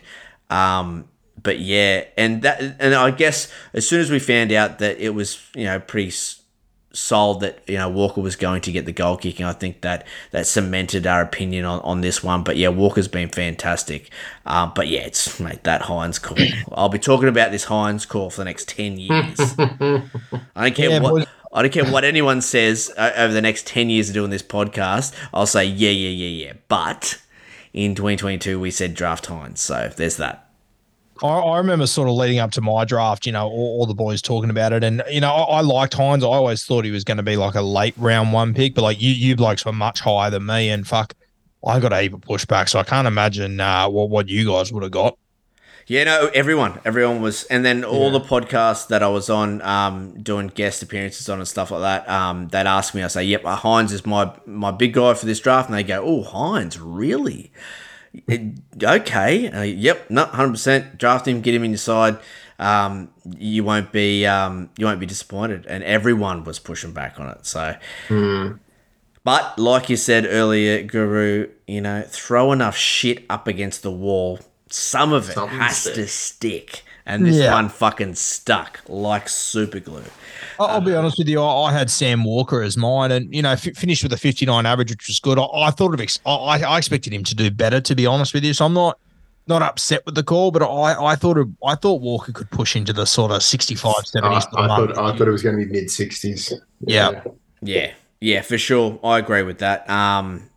What about this bust? Oh, we had Adam Reynolds as a bust, and I mean he beat his average by 2 points, but I did not expect him to play the way that he did in a Broncos jersey. He was superb. He grew another leg. Yeah, that first half of the season, he was unstoppable. The general. Yeah, he was crazy. He was very good. So we got that one dead wrong. I mean, yeah, he had injuries throughout the season, but I think that when you draft Adam Reynolds, that's just part of the package that you get with Adam Reynolds. You know that, he's going to sit down for 6 to 8 weeks throughout the season. You're just going to have to cop that. He's got better, better durability than that. Like he hasn't played last 20 games in the last 6 rounds.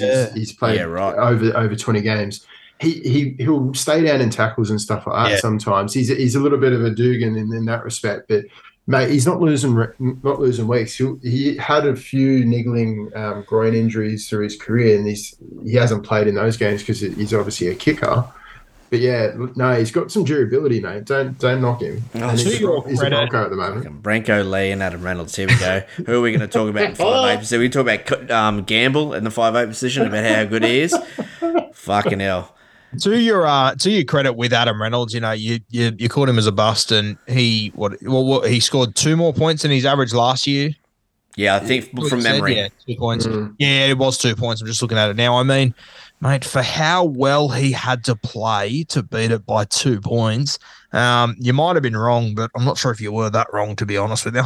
He was the superstar in the Broncos team, and he was one of the other players in the South team the year before. So, yeah, I agree with you there, Guru. So, Guru, you had CHT, another cowardice call from you. Yeah, what is going on here? Do you lack a spine or is this, Fucking hell. Well, Christ. yeah, so I mean, I obviously wasn't he wrong, but fucking hell. mate, it's not hard. yeah, obviously he didn't fire. We'll move on. Sleepers, Hastings. We were both big on him, and he delivered. Yeah, I was pretty high on him in the preseason, as you guys know, and he's actually going to be my sleeper again for this year. We're hearing that, well, Tim Sheens has come out and said that he's going to play lock this year, which fucking blows me away. But it looks like if he's at the club next year, he'll be playing 13. And boys, if you have a look at his numbers towards the back end of the season when playing lock, he averaged 70 points, including... across 3 games, 55, 52, 55 base stats. So He got heaps of touches at lock too, didn't he? Mate, he had more touches when he was at fucking halfback. It's ridiculous. I don't think he could possibly fucking play a whole season there. But whether he's at the Tigers or not, I don't know. That's the question. Do you think he will be a Tiger? I don't know whether he will be. I don't think he will be personally. I think he'd be stupid to stay there. I think that there's never been a better time to be a halfback on the market, in my opinion. 100%. And I think Jacko should leave this basket case and go somewhere else. But I don't know. We'll see how it plays out. And you probably still get him relatively cheap. Yep. Which is just crazy.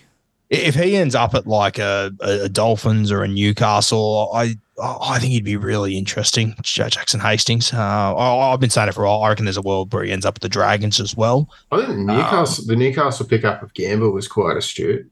He's a good player to have in your system. Apparently, Joey is super keen on Gamble. Apparently, he's a huge fan of him. So, an interesting one there.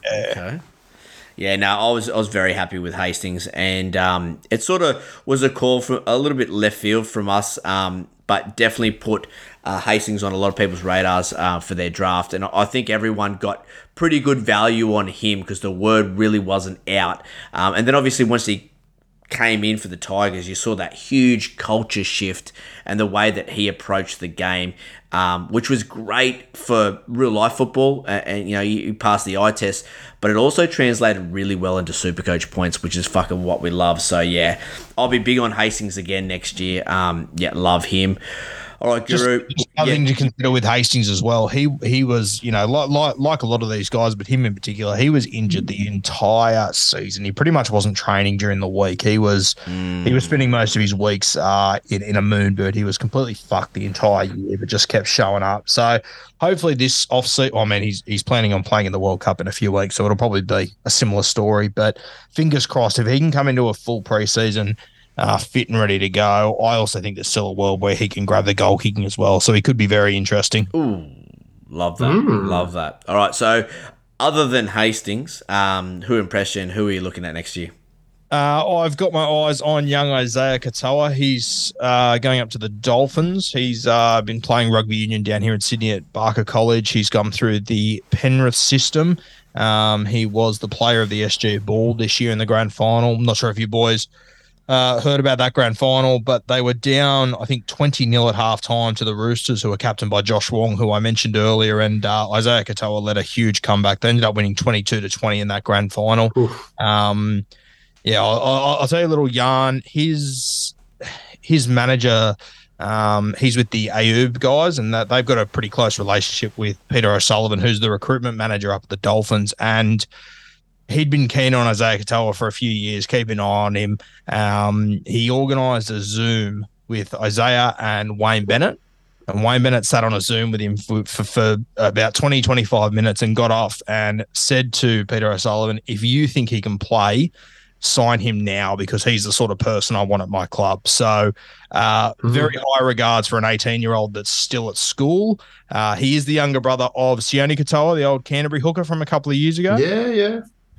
So I think he's going to be an absolute superstar. I don't know if he plays in the first, week or whatever, but I think as the season goes on, he will be in the halves of the Dolphins. Hopefully you'll get to see him at the World Cup with Tonga as well. They're obviously a bit short on halves. So Isaiah Katoa, I reckon he will be a huge sleeper. Obviously it'll be his first year in the NRL, so it'll be tough, but I just think he's got huge potential. And over the next few years, we're going to talk about him a lot. Oh, I love that. So you think he'll partner Sean O'Sullivan at the Dolphins? Potentially. Just depends who they sign. I think ideally they don't want to start with him, but mate, the way it's going, they might fucking have to. That might be a nice little partnership for him as well. Sean O'Sullivan being that type of general halfback that's going to control the day-to-day activities out there on the field with the kicking and positional play, and just going to let him sort of play eyes up footy and be a young half. That might be a nice little mix there. He's another one, Sean O'Sullivan. I mean, I think people will sort of look at him and go, he's going from the best team in the comp to potentially the worst. Fuck him. But, mate, he's a very talented seven, and he loves to run. He's got one of the best footy brains in the game, they say. Oh, mate, he'll be coaching in no time, I think. If there was one player in this comp that I think will be a first-grade coach eventually, it'll be Sean O'Sullivan. Yeah. Yeah, I was really impressed with him. He had a fantastic year when they called upon him to play for the Panthers. Wooker, who impressed? Who are you looking at next year? So who impressed was Mitch Moses. So it was one of a great comeback and stuff. So he played really well. I think Lockie Miller, when he played, he obviously played at fullback, but he's done his stint in the halves previously as well in Rezzies. But Fogarty, I thought when he came back from injury, I thought he played very, very, very well, and I think the Raiders definitely became a different side when he was in the team. Oh, I think you can a lot more structure and a lot more structure and attack, and just the whole team played better. You can count their finals berth here for 2022. Jamal Fogarty. It's because of him coming into this side and being the general. He's been fantastic for me. Tommy Dearden. I mean, fuck me, this kid can play. I love everything about him. He's tough as nails, loves to run the ball, and he loves to run the ball 10 metres out. And I love that for Supercoach because he scores a lot of tries. Ended up with a 58 average. I think he's going to tip up around that 60, 65 next year. I think he's going to grow in confidence. I think he's going to, obviously be a more predominant playmaker in this Cowboys side for next year. I'll be looking at him very hard.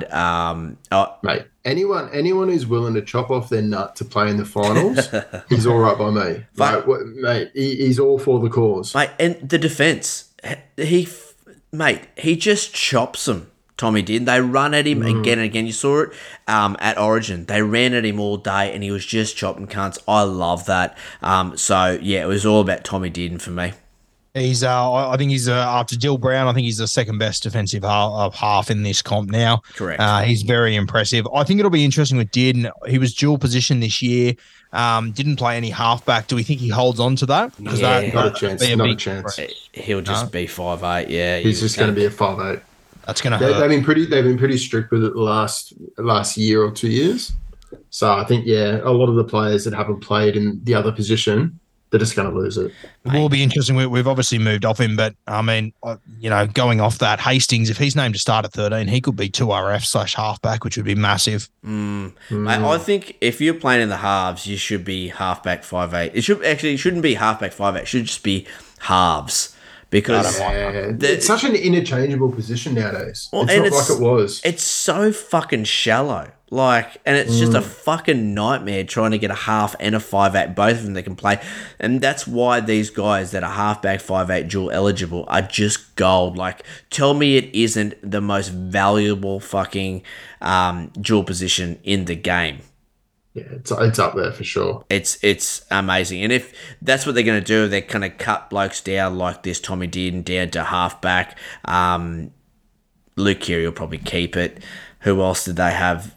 Yeah, Jackson Hastings, he was a halfback 5'8". Obviously, he'll lose one of those. Sammy Walker picked up both. Yep. So, it's another position. If that continues to happen, it's starting to get, pretty worrisome, especially for guys like you, Guru, who are, in a 14-man league. That's scary. Oh, mate, yeah, very scary. And, there's other guys it doesn't as much affect it, but even your Nico Hines, he's going to lose fullback next year as well. It is. Yeah. It's going to get tougher and tougher. And you're going to have guys fucking drafting Adam Clune. Well, mate, 100%. Mate, I remember waking up in about round 5 and Adam Clune, I didn't get him off the waiver wire and I was fucking devastated. that's where it gets to in our comp. Like in these deep leagues, it is brutally hard just to get your hands on any 7 and 6 that are just running out that weekend. Yeah, hectic. I mean, That's tough, man. The two big moves I'd make for positions, I'd have middles. You have middles and your back rowers and hookers. So you lump in your locks and your front rowers into that spot, and you can play them interchangeable. And then you'd have halves. So halfback and 5'8" would be one position, and you lump all them together. I think that'd be a really, really good improvement for Supercoach. I think it lends itself to how NRL fantasy is actually laid out, I think. Yep. It's the pools are so diluted if you've got all these different positions. Yeah. It's very, very hard. All right, boys, let's get into 5'8". So big balls calls for the rub. Wooker, you had Dillbags, bounce back, 60 plus, nailed it. Fucking didn't you nail that one? It was one of the better calls that we had all season. Killed it. Killed it. My one, SJ to go 60 plus, fail. He really did not do what I thought he was going to. Look, I was big on the Warriors. I was big on Walsh. I was big on SJ. I was big on this forward pack that the Warriors had. I thought they'd be a formidable team, and it just didn't pay off, and SJ was below his best. On paper at the start of the season, they did look on paper Shit, one of the teams that could give things a bit of a shake. Not the premiership, but I mean like that top 8. But yeah. For Supercoach, like they're one of those teams that they do have a lot of Supercoach points in them. Guru, I know you were pretty big on the Warriors for Supercoach. Was I? Yeah. Yeah. Right. Okay. Right now he's thinking, what the fuck was I thinking? Yeah, what the fuck? I'm even looking at some. I'll tell you what, that's not a coward call at all. Yeah, I've obviously been keen. I guess like I was keen on Ewan Aitken and a few Warriors. Yeah, fair. The SJ one though, I wouldn't have backed that one. I've never really been a big SJ guy when it comes to Supercoach. He just never. I just can't fucking rely on him. I got whipped up into the social media stuff. It got me. The roller coaster. It got me. You just love that. You love that picture of him fucking smiling. Mate, the whole narrative. I fell for the narrative. I was reading his social media stuff about how happy he was and he was smiling, and I was like, fuck, hook, line, and sinker got me. I think the Dillbags, obviously a very good call, but I remember when you guys said this in the preseason, and I said to you guys like, he's going to have a year where he's going to be a fucking superstar. It's just a matter of picking which year it's going to be. I personally didn't think it was going to be this year, but fuck, if you managed to get Dillbags this year, you would have absolutely flown home. Huge. Yeah, he has been fantastic. I mean, with ball in hand, pretty hard to bring down. That left foot step that he's been thrown about looks like it's impossible to read. There's few better with the ball in hand, I think. Yep, it was very sexy. Guru, you had Kurt Mann. I mean, we all fell for Kurt Mann after those trial games. After he put that big hit on Jared Warrior-Hargraves, we were all going, holy fuck, Kurt Mann is here. And we all fell for that, and it just sort of didn't happen after that, did it? Yeah, I just love the idea of him playing 13. I thought he was going to do really well. And I remember the first week, he played about 60 minutes, and I think he scored like 40, 42, something. And I remember thinking, Kurt Mann played 62 minutes. That'll upgrade to a 50. That's a good knock. And, just looking at his scores now, it stayed at 40. The next week he played 62 minutes, stayed at 30. And then he had a 5-week decent run at 13, 86, 53, 49, 49, 43. But, I expected him to do much better in that 13 role. And granted, he had a heap of injuries and stuff throughout the year, but none of his scores are really injury affected at the end of the day. He played a minimum of 60 minutes in every single game this year, pretty much bar one, but I don't think that was injury affected. So, pretty bang average call there by me. I can't blame you though, because I sort of got whipped up as well. He looked good in the trials. So. Yeah. Well, I was just so distracted by those Warriors that I fucking loved, I think Natty might have put you under the spotlight there. Mate, you're all over him. You're all over all the Warriors. I remember. Busts. We both had Adam Dewey. Now, I don't know whether this is a bust. He ended up with a 59 average. What round did he come back? pretty late from memory. I think I was there. It was the Parramatta game. I'm not giving you a number though, so it's not helping you in any No, way. round 15. Round 15. I mean, if you got him as your last pick or you picked him up free agent, I mean, it's fine. But if you ended up spending any sort of a pick on him, sort of like, 6, 7, 8, 9, something like that, I think it's still a bust. You didn't get enough out of him.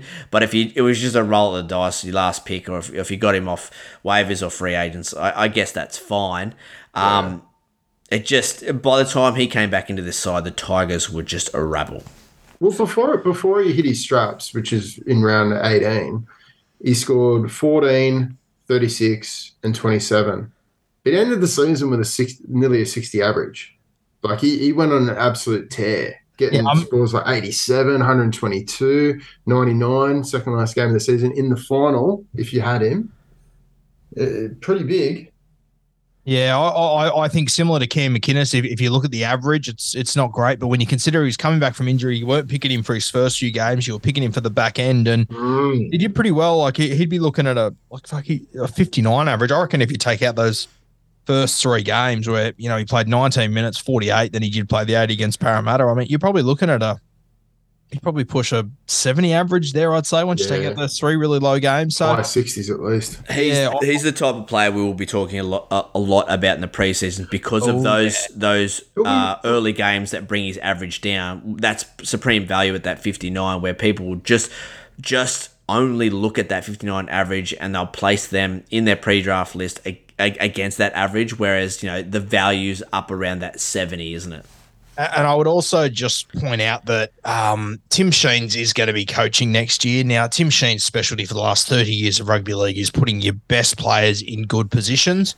I personally think you'll start to see Dewey put in a lot of good spots off scrums. That's how I'd be using him. I think that's when he's at his most damaging. So I could see a bit of upside to Adam Dewey heading into next year. Yeah, I love that. I love that call.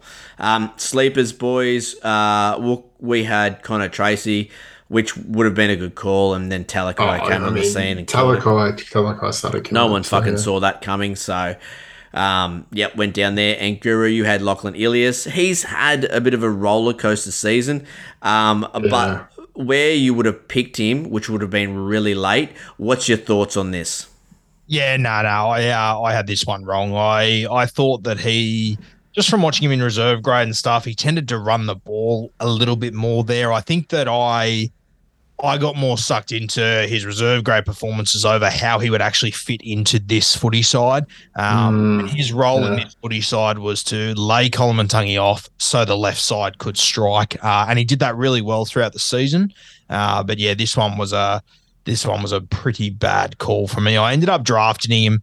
And as I said, this is how desperate it is in my comp. I ended up drafting him at about round 11 or so, just because he was dual position, and it meant that I had someone to put there. But yeah, dropped him pretty quick, smart. This was a mistake on my front. Like there's a game against Penrith where he played really well. He had 40 creative stats and he scored 55. Like just fucking hell. You just can't do it. So I think he got better as the season went on, but definitely not good enough for you to be looking at in your Supercoach sides. And I think he had some shaky moments just in NRL as well. And look, a rookie halfback, you kind of expect that. It's trying to fill the boots of A-Ray. It's not going to happen overnight. No, it's not. But I mean, like he did do such a fucking good job. But I think he's also going to be one of those guys that it's not going to translate to Supercoach. He's your classic Cronk sort of, yeah. Chad Townsend, that type. Yeah. I mean, Chad Townsend's had a few big games this season, but he's also had a lot of 20s. Yeah, but like the value in Chad Townsend is immense. And if you looked at his Supercoach scores, you'd think he's a fucking reserve grader. Yeah. All right, so who impressed you, Guru? Who are you looking at next year? Yeah, tough here. I don't really have anyone that's jumping out at me straight away, to be perfectly honest with you. As I said, I think Dewey under Tim Sheens, I think he could be really impressive next year. But outside of that, no one's really. If Newcastle can sign a good halfback, I'll be interested in Tyson Gamble. I will have a look at him as a real deep sort of guy. But if I'm not getting Cam Munster, Dylan Brown, one of these guys real early, Another position that I'll probably let it slide. Maybe, that's the other thing you'd have to assume as well. Are there any positions that you're targeting? Yeah, no, well, I've got Sorry, mate. Sorry, mate. No, that's fair. That's fair. But what I'm saying is, though, that for some of these positions, I will get early guys. Yeah. And I'll be happy with that. But if I don't get early guys, I will stack in other spots. So is Joshy Schuster, is he someone that you're looking at all? No, I can't do it. I'm not going to be there next year. I'm never again. It's as you can probably tell. I said that for Natty's benefit, not yours. No way. Wooker, you got anyone you're pumped about? Oh, I mean, look, like Scotty Drinkwater had one of the seasons to remember. He wasn't picked at the start of the season, and obviously the injury to Hammer opened the door for him and never looked back. He took it with both hands. I think Brimo, he played a lot better than I was expecting, even though he filled a lot in fullback. He came in with an absolute wet sail in this season. I really do think that Burton is going to have a crackerjack of a season next year. And I think the players that they're bringing into the system are definitely players that will help bring up everyone around them. So I think Burton is definitely one that can put maybe 10 points on his average. And depending on the team structure, maybe Ezra Mam as well. So he had a very limp last, say, 7 games. So I think he was sitting at an average of around 60, 65 to 70. And just like the Broncos just played like a busted arsehole, if I'm honest. Yeah, they fell off a cliff. Yeah, no, exactly. And hey, well, just on one of the guys that you mentioned there, I think it's worth us noting, Scott Drinkwater, I don't see a hope in hell that he keeps 5'8" next year. No, not at all. He's going to be fullback line. He played 1 or 2 games at 5'8" while Dearden was out. So that is the one chance in hell that he'll keep it, but it's unlikely. Yeah, it was one game that he was named at 6 and played there. So which is going to make life incredibly fucking difficult. Another one that we're losing. Jesus, Jules are just... And look, I remember talking about how little Jules we had at the start of this season. Next year is going to be wild. Yeah. For me, guys, it's AJ Brimson. Wooker, you mentioned him. He obviously came home and absolutely fucking killed it. 3-round average of 103, 5-round average of 97.8. I just love him as a Supercoach player. The way that he plays, the way that he moves, plenty of tackle breaks, very hard to handle, very inconsistent in the first half of this season. He had some sub 40 games, even some sub 30 games, but then he picked it up and sort of went, a couple of 70s, a 60, then an 80, and then, towards the end there, it was 67, 111, 82, 139, and 90. I think even though... him sitting on the 5-round average and 3-round average, and then obviously a pretty sexy season average of 64. I just don't think people will be looking at him just because he plays for the Titans. He's not a sexy name. People are going to have that sort of bad taste in their mouth because the Titans were such a failure this year, obviously making the 8 the season before, and then, being such a fucking shit show this year. I think there's going to be supreme value there. I think he can be one of those players that gets up there around that 70. He is going to be one of those guys that keeps the jewel because he did play a lot of fullback throughout the season. So I do like AJ Brimson for 2023. Is he a round 1 pick? Oh, not round 1. And look, to be honest, I'd shoot for a round 2 because I do like with Foreign coming into the system, I think. Whilst Foreign isn't going to be setting the world alight in Supercoach, he is going to bring a lot to this side. It can't be understated, I think.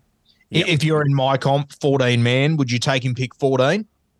Fuck, I'd think about it for sure. Yeah. For sure. It's at least on the turn. He has that ability to go that sort of... He'll be one of those players that if it all works for him next year, he can be one of those players that gets those 150, 160 scores. His game is so conducive to Supercoach scores. He's almost as easily the type of player that'll score 30s, though. Well, that's what you hope. If he isn't firing. Well, that's what you hope he fixes a little bit, you know. Yeah, no, exactly. And what I'm seeing is, you know, how Cody Walker went from one of the most inconsistent players to shoring up that floor where he wasn't getting below 50. If AJ can be one of those players where he's still pumping out those 130, 140 scores, but brings his floor up to that 45, 50, fuck me, that's sexy. Can I ask you, which one do you draft first? And I think these two players of Oliver and Kieran Foran arriving. If we find out that David Fafita is going to be playing outside Foz, and that's going to be their combo on that edge, do you go Fafita first or Brimson? Brimson for me. Yeah. Yep. I'd actually stack him with Firma, personally. Jewel is a big one, fullback 5'8", and That's fair. I just think, I've just got a good feeling about Brimson. I mean, some of those games I was watching at the back end of this season, he was impossible to handle. He was just doing everything. And he's that type of guy that is that triple threat. You know, he can put a nice grubber in for a try assist. He can break the line himself. He's got fantastic footwork. He's a superb support player as well. So if they do make breaks, he's always there in support. The other thing is we didn't see a lot of him linking up with Jaden Campbell, another player who I think will be better for the run in 2023. Jaden Campbell, AJ Brimson, firing it up. I do like that. Yeah, I think Jaden Campbell had a very broken season with injuries and such. So, yeah, I like that call. I mean, we'll talk about Jaden Campbell. I was about to start going on a big rant about Jaden Campbell. We'll talk about him because he is sexy. He is sexy. All right, boys, let's get into CTW. So the Rub Down Big Balls course, CTW. Wooker, you had Lomax 65 plus. How'd you go there? Yeah, did not quite get there, but he had a good back end of the season. He got a 60, so he's pretty much bang on what he expected. So big ball score, probably not. I had Joe Manu to bet his 2021 average, and I was huge on Manu all preseason, and I was trying to bring you around with me. I think I got you there in the end, Wooker. You did. You got me at the end, but fuck, I wasn't expecting him to do it, and he didn't just beat it, he just annihilated it. Yeah, he was fucking unbelievable, Manu, and I can't believe. I mean, I talked about at the start of the podcast how I went Schuster over Manu. Yeah, terrible. Yeah, let's just move on. It is pretty impressive though. Like Joey Manu, he finished with an average of 76. He scored above 55 once in his last 6 weeks. Yeah, that's crazy, isn't it? He was traveling so high. Yeah. Unbelievable. Some of those scores he put up, I mean, whenever you saw him put in a different position, you knew he was going 100 plus. Didn't matter if it was 5'8" or fullback, or just a different position than center, you just knew 100 plus game coming. Yeah. Well, mate, in round 4 against the Dragons, he scored 100 points. That wasn't in his top 5 scores of the year. Yeah. Fucking wild. And in all honesty, in most 10-man leagues, he probably goes round 5, round 6. So someone's picked him up round 5 and it's just worked out perfectly. I mean, a captain option each week, to be honest, especially in those games when he was playing out of position. Well, we had the bloke that dislocated his thumb and did a number on himself. He's pretty fucking clueless, but his draft was unbelievable. He had Latrell, Manu, and Dylan Brown. Oh, Jesus. Shit. In a 14-man league. That is a triple. It was huge, and he still managed to go out in a prelim. Wow. That's rough. That would hurt. That's a sexy team. Booms, boys. Wooker, we went Daniel Tupu. Now, the reason we went Daniel Tupu is we thought that Kiri would be on the left. Was it? We thought Kiri would be on the left? Yeah, we did. Yeah, and then the season started and they're on opposite edges, and that sort of stifled the attack of Toops. And then they obviously were just going to Suwali again and again in the air. But then they had a late switch where Kiri moved back over to the left. And that's where we saw the resurgence of Daniel Tupu scoring a lot of tries. I think he got 7 tries in as many games, or maybe 8 games, and the leading up to this injury that he got. But I think if Kiri had played on that left edge all year long, I think he would have been up around that 60, 65 average. He ended up with a 57.6, so that's not a boom. And we got it wrong, obviously, but I think it was just off the back of us thinking that Kiri was going to be on the left. Yeah, no, for sure. And Guru, you went your boy, Isaac Tungo. Yeah, was obviously huge on him heading into this season. And, he provided 60-point average. I think the stat went in the first 11 games, he got 9 tries disallowed that were sent upstairs. So a 60-point average is fantastic, but fuck, I'll tell you what, it could have been a lot more, and I think it would have been a heap more if Luai or Nathan Cleary played in the last month, because he went sub 40 in 3 out of his last 4 games and still finished with a 60-point average. So I think there's value in Tungo next season. I'll talk about that in a minute, though. And what about that sort of area there where, Taylor May was scoring a lot of the tries and everyone was like, oh, fuck, Tungo's, he's not firing. And then the second everyone doubted him, he just went on a fucking run. Taylor May didn't get any ball, didn't score any tries. Tungo was getting all the ball, scoring all the tries. So I don't keep tabs on classic stuff, but was there a lot of people trading Tungo out around that time?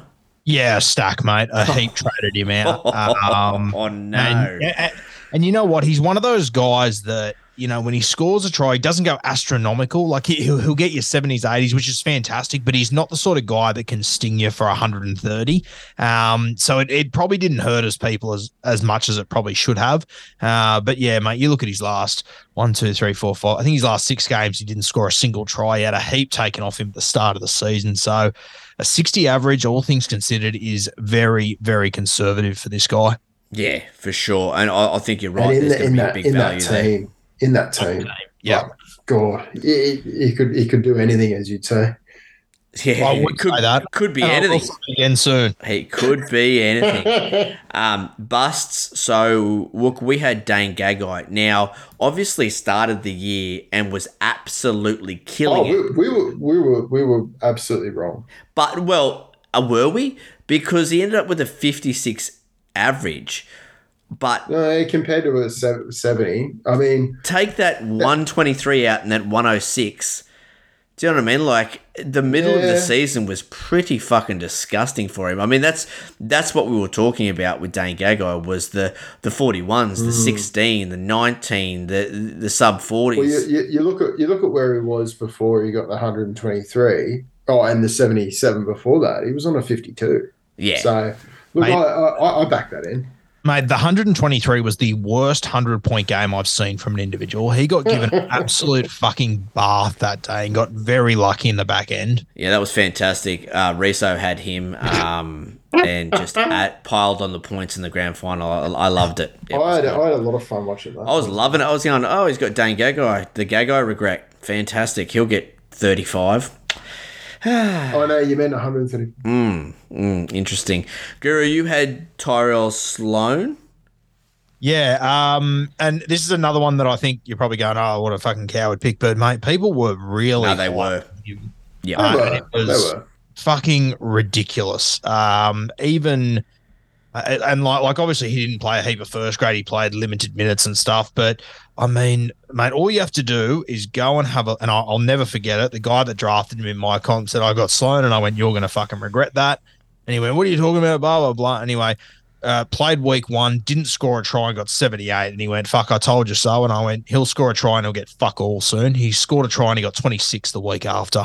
And I just thought, I'm not even going to text him. I'm just going to leave it. He knows what he's done. And then, of course, he hardly played any first grade after that at all.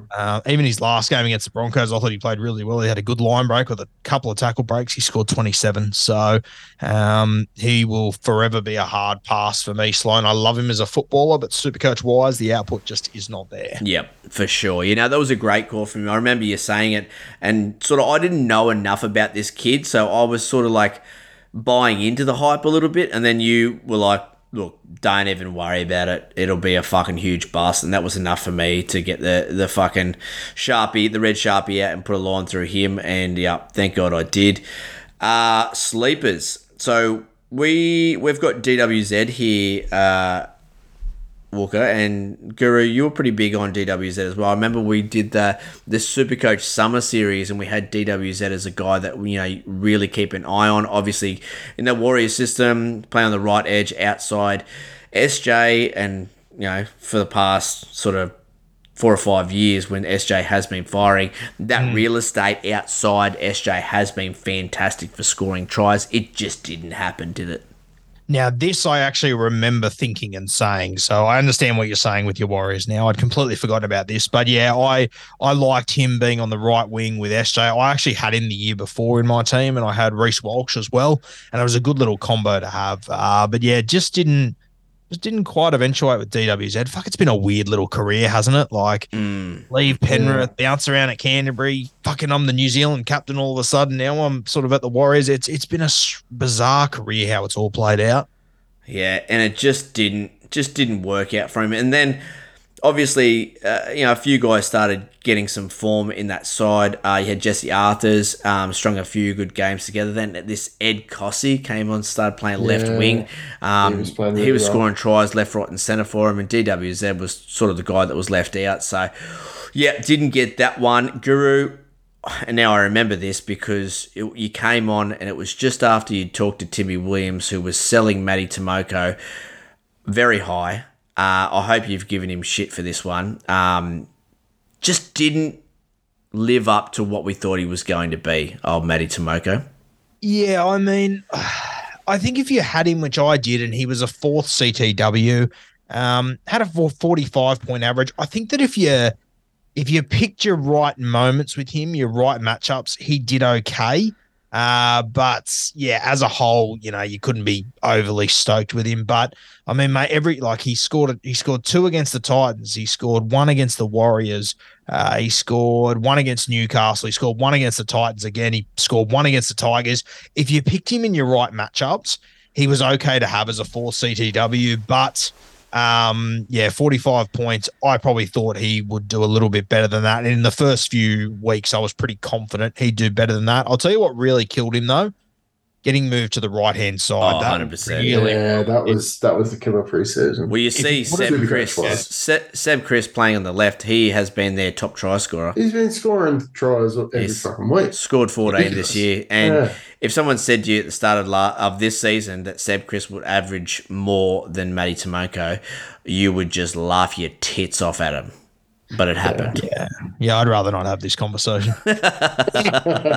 Oh, fuck. Look, even with the 2-try game, his highest score was still 77. Yeah. It says a lot. Raiders are a weird old side for Supercoach points. I've said this a million times. If it's not Joey Tapine, it's just Or weird. Hudson Young. Yeah, or Hudson Young. It's just a weird side for Supercoach points. All right, Guru, who impressed? Who are you looking at next year? All right, so I got 2 to throw. I'll throw the first one at you for the second preseason in a row. Isaac Tungo. As I said, he had a heap of tries taken off him. I also think that the way that Panthers edge is going to change. You guys mentioned, Taylor May was getting all these tries and all this. Taylor May were getting all these tries because they had Viliami Kickow there, and you ended up seeing Tungo just run that overs line to create space for Kickow. I don't think Luke Garner's got that in his game, that sort of ball playing that Kickow showed. So I think it's going to work more in the favour of Isaac Tungo now. I also think another guy that I'll talk about later, it's going to be interesting to see now that they don't have, like you think about the last few years, they had Matt Burton out there at centre who played as a second 5'8". They had Kick out there who he sort of played as, a second ball player sometimes. I don't think they're going to have that anymore. So I think the big winners out of this will be one, Isaac Tungo, but I also think you might see Dylan Edwards start to pop up on that left edge a little bit more, which we haven't seen over the last few years. So Tungo, for me, as I said, I think 60 was very, very conservative for him this year. I think he'll get close to a 70-point average for the Penrith Panthers next year. And my other one, who I think will be the sleeper of the draft this year, I think he will land a center spot at the Dolphins. I know what you're saying, Walk. The immortal Rico Lee is up there. I personally think that this part-time tradie will get in over him. His name is Valence Tavare. They signed him from Rugby Union last year, and he's been playing up there at the Redcliffe Dolphins. I'll just run you through some stats. So he played 12 games in Queensland Cup last year. He scored 11 tries, had 15 line breaks, Now, 12 games, he had 74 tackle breaks. Fucking hell. Jesus. So you do the maths, you're looking at about 6 tackle breaks per game, which is unbelievable. 15 line breaks. He averages 140 meters. It's also last year was his first ever year of rugby league. So his first 2 games of rugby league were for the Dolphins. The first game, he scored 2. He had 3 line breaks and he had 14 tackle breaks. His second game, which was a draw, so a close game, he had 2 tries, 3 line breaks, and 13 tackle breaks. Very Conrad Harrell sort of vibe. There's only been 3 games this entire season where he hasn't scored a try in them. So I think he's a guy that can snag a centre spot there. Might not be round 1, but I think he will eventually. And when he does, I think he's going to really cause a lot of havoc up there for the Dolphins. Fuck, I love that. That is sexy. I'd be all over him if you play for the Broncos, but he sounds awesome. And he won't make it anyway. The big Brenko Lee will have it. Oh no! He'll have to beat Brenko Lee out He's for probably going to be part of the way through the season, but I'll be looking at his highlights for all. And boys, I'll tell you right now, he'll be one of your favourites. He's got a mullet. He's a little bit pudgy. Oh God, yes. We love. He's a bit of a larrikin. Sign him up. Sign him up. Yeah. All right, Wooker, who you got? So who impressed me? Obviously Taylor May. The way he started the season, he absolutely fucking nailed it. Alex Johnston scoring tries, obviously left, right, and centre all through the season. I think one of the ones that he's going to have a fair regression is obviously Nick Meaney. Yeah, we finished the season on a 61 average. Played a lot of fullback with the Storm. Obviously not going to be getting that as much next season, and yeah, there's going to be a slight regression there. Your point, Guru, about Tungo, 100%. I'm all on board on that. I think there's going to be a bit of a resurgence on Toto next season. I think he's going to definitely be able to build from his 59 average from last year, or this year, I should say. And I think, yeah, Cobbo, bit of sell on Cobbo will make the world go round. The Cobb Loaf, love that. For me, look, yeah, plenty of guys that impressed me. I loved the Sharks wingers. I thought there was a lot of value in both those guys, Ronaldo Mulitalo and Sione Katoa, scoring a lot of points. Sharks obviously splitting up their attack, both left and right, with Nico Hines chiming in on both sides. They were getting plenty of points. Love that. Ruben Garrick, we talked about him in the preseason walk, saying that he would be the better draft pick over Brian To'o. We've got a lot of pushback for that now.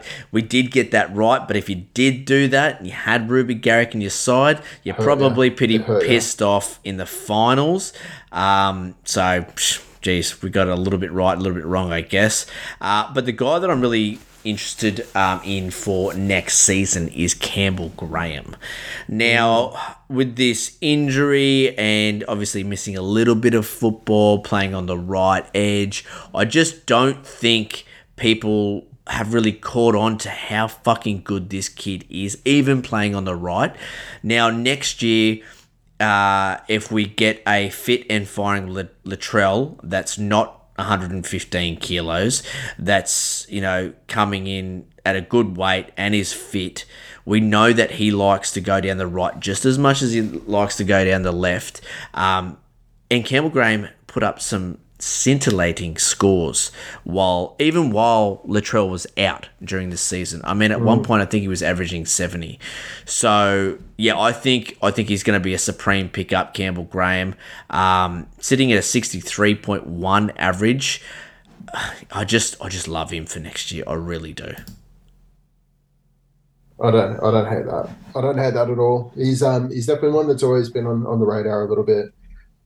Difficult side of the field to be on in that Bunnies team. But I that's what I thought at the start of this season. But watching how Latrell can ball play and how well he does it both sides of the field, like his left to right is just as sexy as his right to left. I think he'll be fine. I think we just need a healthy Latrell for Campbell Graham to fire and get to the heights that we know he can. You're a pretty big fan of Campbell Graham, aren't you, Guru? Yeah, big fan. I worry about when the team's got such a strike edge on the left, going with someone on the right. But I think he's just such a supreme player. I'll be very, very keen on him if he gets Isaac Thompson outside him. I think that he has to be in that side next year, and I think they could strike up a really good combo there. But I think for how early you'll have to go on Campbell Graham, I think I'd rather pick a player that's on a real strike edge. I'll tell you what, my dick is still red raw from at the start of the season when we're talking about him playing left edge. Oh yeah. So it was. Well, he did play. He played there a little bit throughout the season for the season, and you can't rule it out once again. No, it's still happen. So I tell you what, boys, if you want the bunnies right edge to fire, let me know. I'll put heaps of money on AJ to score. I'm telling you, that right edge will fucking fire. Because on the weekend, mate, I had a few multis and they all had AJ in them. Oh God, did not work out well for me at all. I'm going to bring it back to one of your calls earlier, Guru. Yep, Addo Carr. Yeah, I think he is going to be an absolute gun pick for next season, coming off a 50 average for what he can offer with Kikau on his edge. I think there's a lot to be said for that stack. You know who else has been fantastic this year? Corey Oates. Who fucking saw this coming? Yeah, and he got re-signed. Very impressive. He has been a try-scoring machine. As far as ATSs go, making some money, Corey Oates has been my fucking boy. Mm-hmm. He has been very good, the old rolled oats. Yeah, so I've loved him. All right, boys, let's get into fullback. The big balls call for the rub down. Wooker, you had Kennedy 70+. What did he end up on? Oh, look, he had a 10 and a 2 in his average. Take them out. They would cancel them. He played shit. So he got a 51 and was injured for half the season. So that's a put a line through it. I'm wrong. Didn't work out, mate. Dylan Edwards was my big call. I remember saying nobody's fucking talking about Dylan Edwards. I listened to podcasts, reading social media pages for all the Supercoach content out there. No one was even touching this bloke. I couldn't believe it. I said he will be the best value play at fullback and he will go 60+. He has been fantastic. Yeah. No, he was my backup fullback for Latrell and Mother League, and he fired all the way through. Yep, and I've heard you say this a million times, Guru. One of the most underrated players in the NRL. Yeah, he definitely is, and I personally think he's going to be a little bit tested. You've had obviously had Lachlan Miller. He's come in and played really well, and I still think Will Kennedy is the first choice fullback there, and so he should be. But competition's always good, and you can tell he's competitive as fuck, Will Kennedy. So I've always been a big fan of him, and I think he's starting to get the attention that he deserves now over the last probably 2 years. I love the way he plays when you watch him and you watch him closely. How often does he let the ball hit the green? Yep.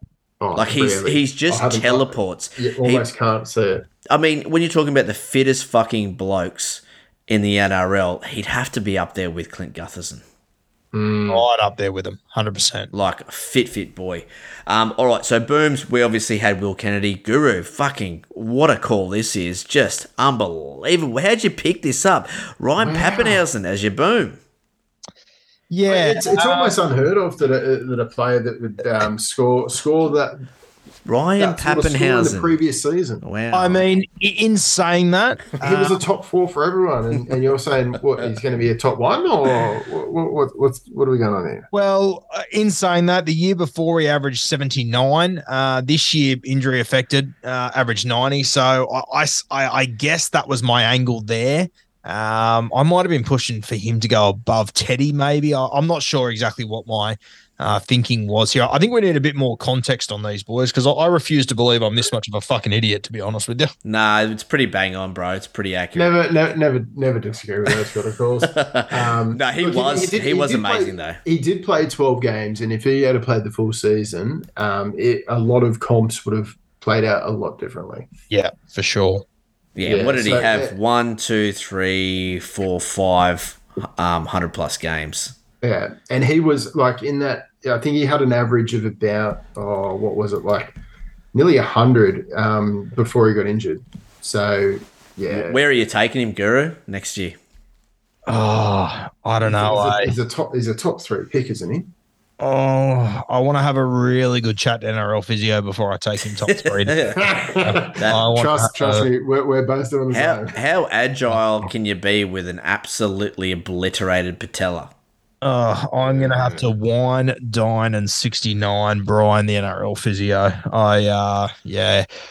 I'm not sure. I haven't actually mentioned it yet, but my comp, where the guy that won it this year, he gets to pick the challenges for next year, and he's actually shaken up a little bit.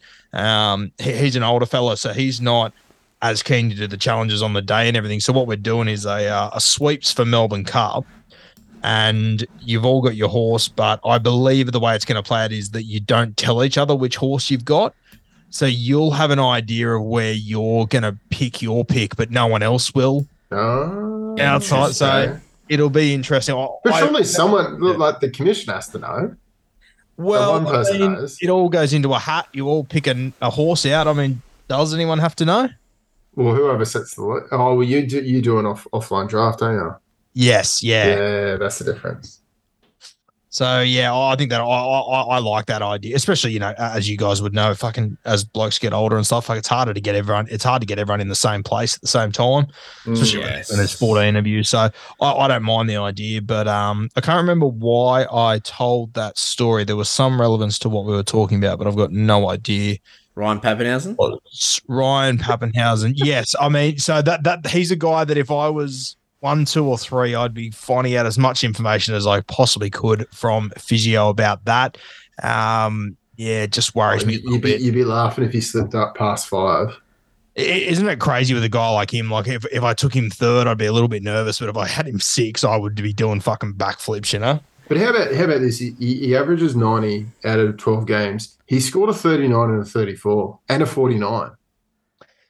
Well, God, this won't fucking shock you, but I'm well and truly aware of what he did.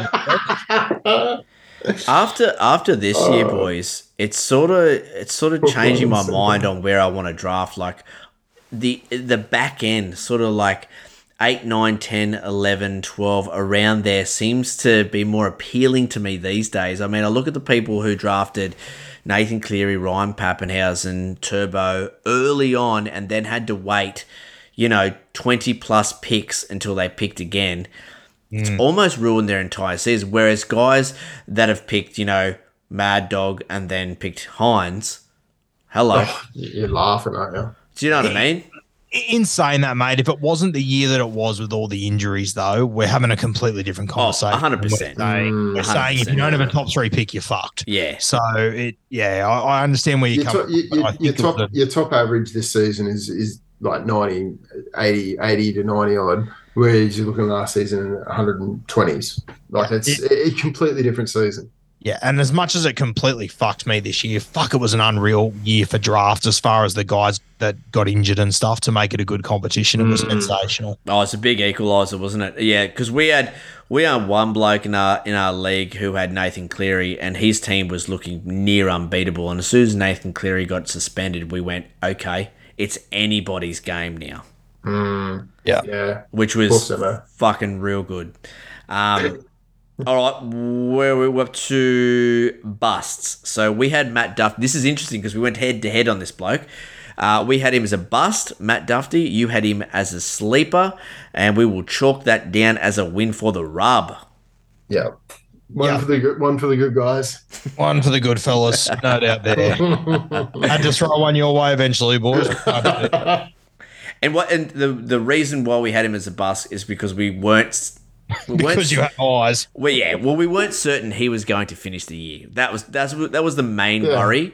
When he's on the field, he scores points, but we weren't 100% certain he'd finish the season at fullback. Yep. And look, another belter from you, Guru. Bust AJ Brimson. Yeah, I just didn't buy into the Gold Coast Titans in any way, shape, or form. I wasn't feeling too bad about this call until the back end, but that's when it matters. And when it mattered the most, he was arguably the best player in the competition. So have to wear that one. Not a great choice. I still wouldn't draft him round 1 next year, though. I just can't trust. I know you guys mentioned earlier and you made good points. I cannot pick a first-round pick from a ball player from the fucking Gold Coast Titans. That's the big thing. That's the big thing. And I mean, and they haven't sorted out the hooker situation as well. It's a big catch-22 because yes, he does play for the Titans, who are a shit show. But if he plays in a better side, does he have to do everything that he does to get all these Supercoach points? I can't spend my life planning it around 2 p.m. fucking Sunday afternoon. I just can't fucking do it. So good. And then sleepers, obviously you had Matt Duffy, you had some huge fail, and we had Dylan Edwards, nailed it. Yeah. Dylan Edwards is a sleeper. Yep. Yeah, right. Well, mate, people were DMing me saying they got Dylan Edwards like round 10. Yeah, wow, okay. Which is just fucking ludicrous. I mean, the guy in our league got him real late. I think round 8, which was crazy. Get this, in my other league, I got Dylan Edwards round 14. Fuck off. Round 14. Is that one you play and they're all children? They're all like 8 years old? No, this is the cash comp, mate. Oh, yeah. Okay. Cute. All right, boys, we're going to finish it off with our man crush. This is our draft crush. The guys that we were big on. Guru, you had Ruben Cotter, Isaac Tungo, Matty Tomoko, Stags, and Ilias. Obviously happy with Cotter there. Happy with Isaac Tungo. The other 3, not so much. Yeah, the other 3, mate, I wasn't completely off Tomoko for the role that he played for me, being a 4 CTW in a deep comp like mine. I wasn't stoked with him, but he wasn't a train wreck for me. Stags on the other hand was a fucking train wreck. Oh, it was the worst. And mate, Ilias, like, fuck, he was so disappointing. But I'm telling you, if for where I drafted him and for not drafting any halfbacks and because he was dual position, if he would have just averaged 45, I would have been happy with him. But fucking 35 was awful. And I think he got better at the back end of the season after I dropped him. So his average was close to like 23 when I dropped him. So that's a big L for me trying to get it. Mate, in fact, the only one of those players that I didn't draft was Cotter. Oof. Oh, that hurts because he was so big on him. Yes, I know. Look, I'm well aware. How did that happen? How the fuck did that happen? Well, one of the other boys who I snaked it. I think he did it on purpose because he went earlier than what I would have gone on him. Well played. But still with Ruben Cotter, mate, like there was still a lot of worry in that preseason about like everyone looks back and goes, oh yeah, like you talked about it and it was an easy pick, but you didn't know what role he was going to play. You didn't know about injuries. There was still a lot going on. And even when he got injured with that hamstring, you didn't know when he was coming back, what sort of minutes he'd be getting. Yeah. His role had changed slightly. It was, there was a lot of uncertainty. Mate, yeah, it was a good pick. It was, Cotter, fuck, wow. From the clouds. And then for us, Wook, we had Connor Watson. We were so fucking big on him, and that was a huge fail. We were huge on Sam Walker. Now, had a good season, but definitely didn't live up to the expectations that we had on him. And then the last 3 we nailed. We had Joey Manu, Nico Hines, and Mad Dog Munster. Yeah. The Mad Dog call was, we were waiting for the season where he really took ownership on the side, and this was it. What about being a Mad Dog owner, right? And he's clicking along nicely, killing it, and then starts playing fullback. Oh, it's literally you rubbing the end on it. It's, fucking hell. It is. It doesn't get any better than that. Oh, wow. Yeah. Shooting laser bolts through the end of my penis. It was great. It was. Obviously. All right, boys, that's it. That is the Rub Review for 2022. Now, Guru, just want to thank you for all the support that you've given us throughout this season and the seasons before. And this is the last Supercoach podcast the Rub will do this year, but I'm sure come January we will be dribbling on about all our fucking ranks and who we like and who we dislike, getting plenty wrong again. You tell and boys, and you know I'll plenty. plenty right, though. Come on. Yeah, of course. Well, that's what we'll do. We'll just throw a lot of shit up against the wall, and then. But unlike other podcasts, we talk about both. Yeah, that's it. Nah, thanks, Guru. You're an absolute legend, mate. No, I think I've thrown every single teenager with you at you that has a pulse and teeth tonight. So fingers crossed one of them comes good. Mate, there's some absolute blinders there. I've never heard of any of them, but they're in the black book. You'll know about them soon. They'll come around. Love it. That's what we got you on here for, mate. Thanks again, brother. You're a legend, mate. Appreciate it. Mate. All right, boys, let's get out of here. All right.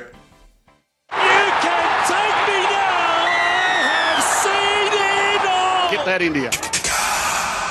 Ta-ta and farewell.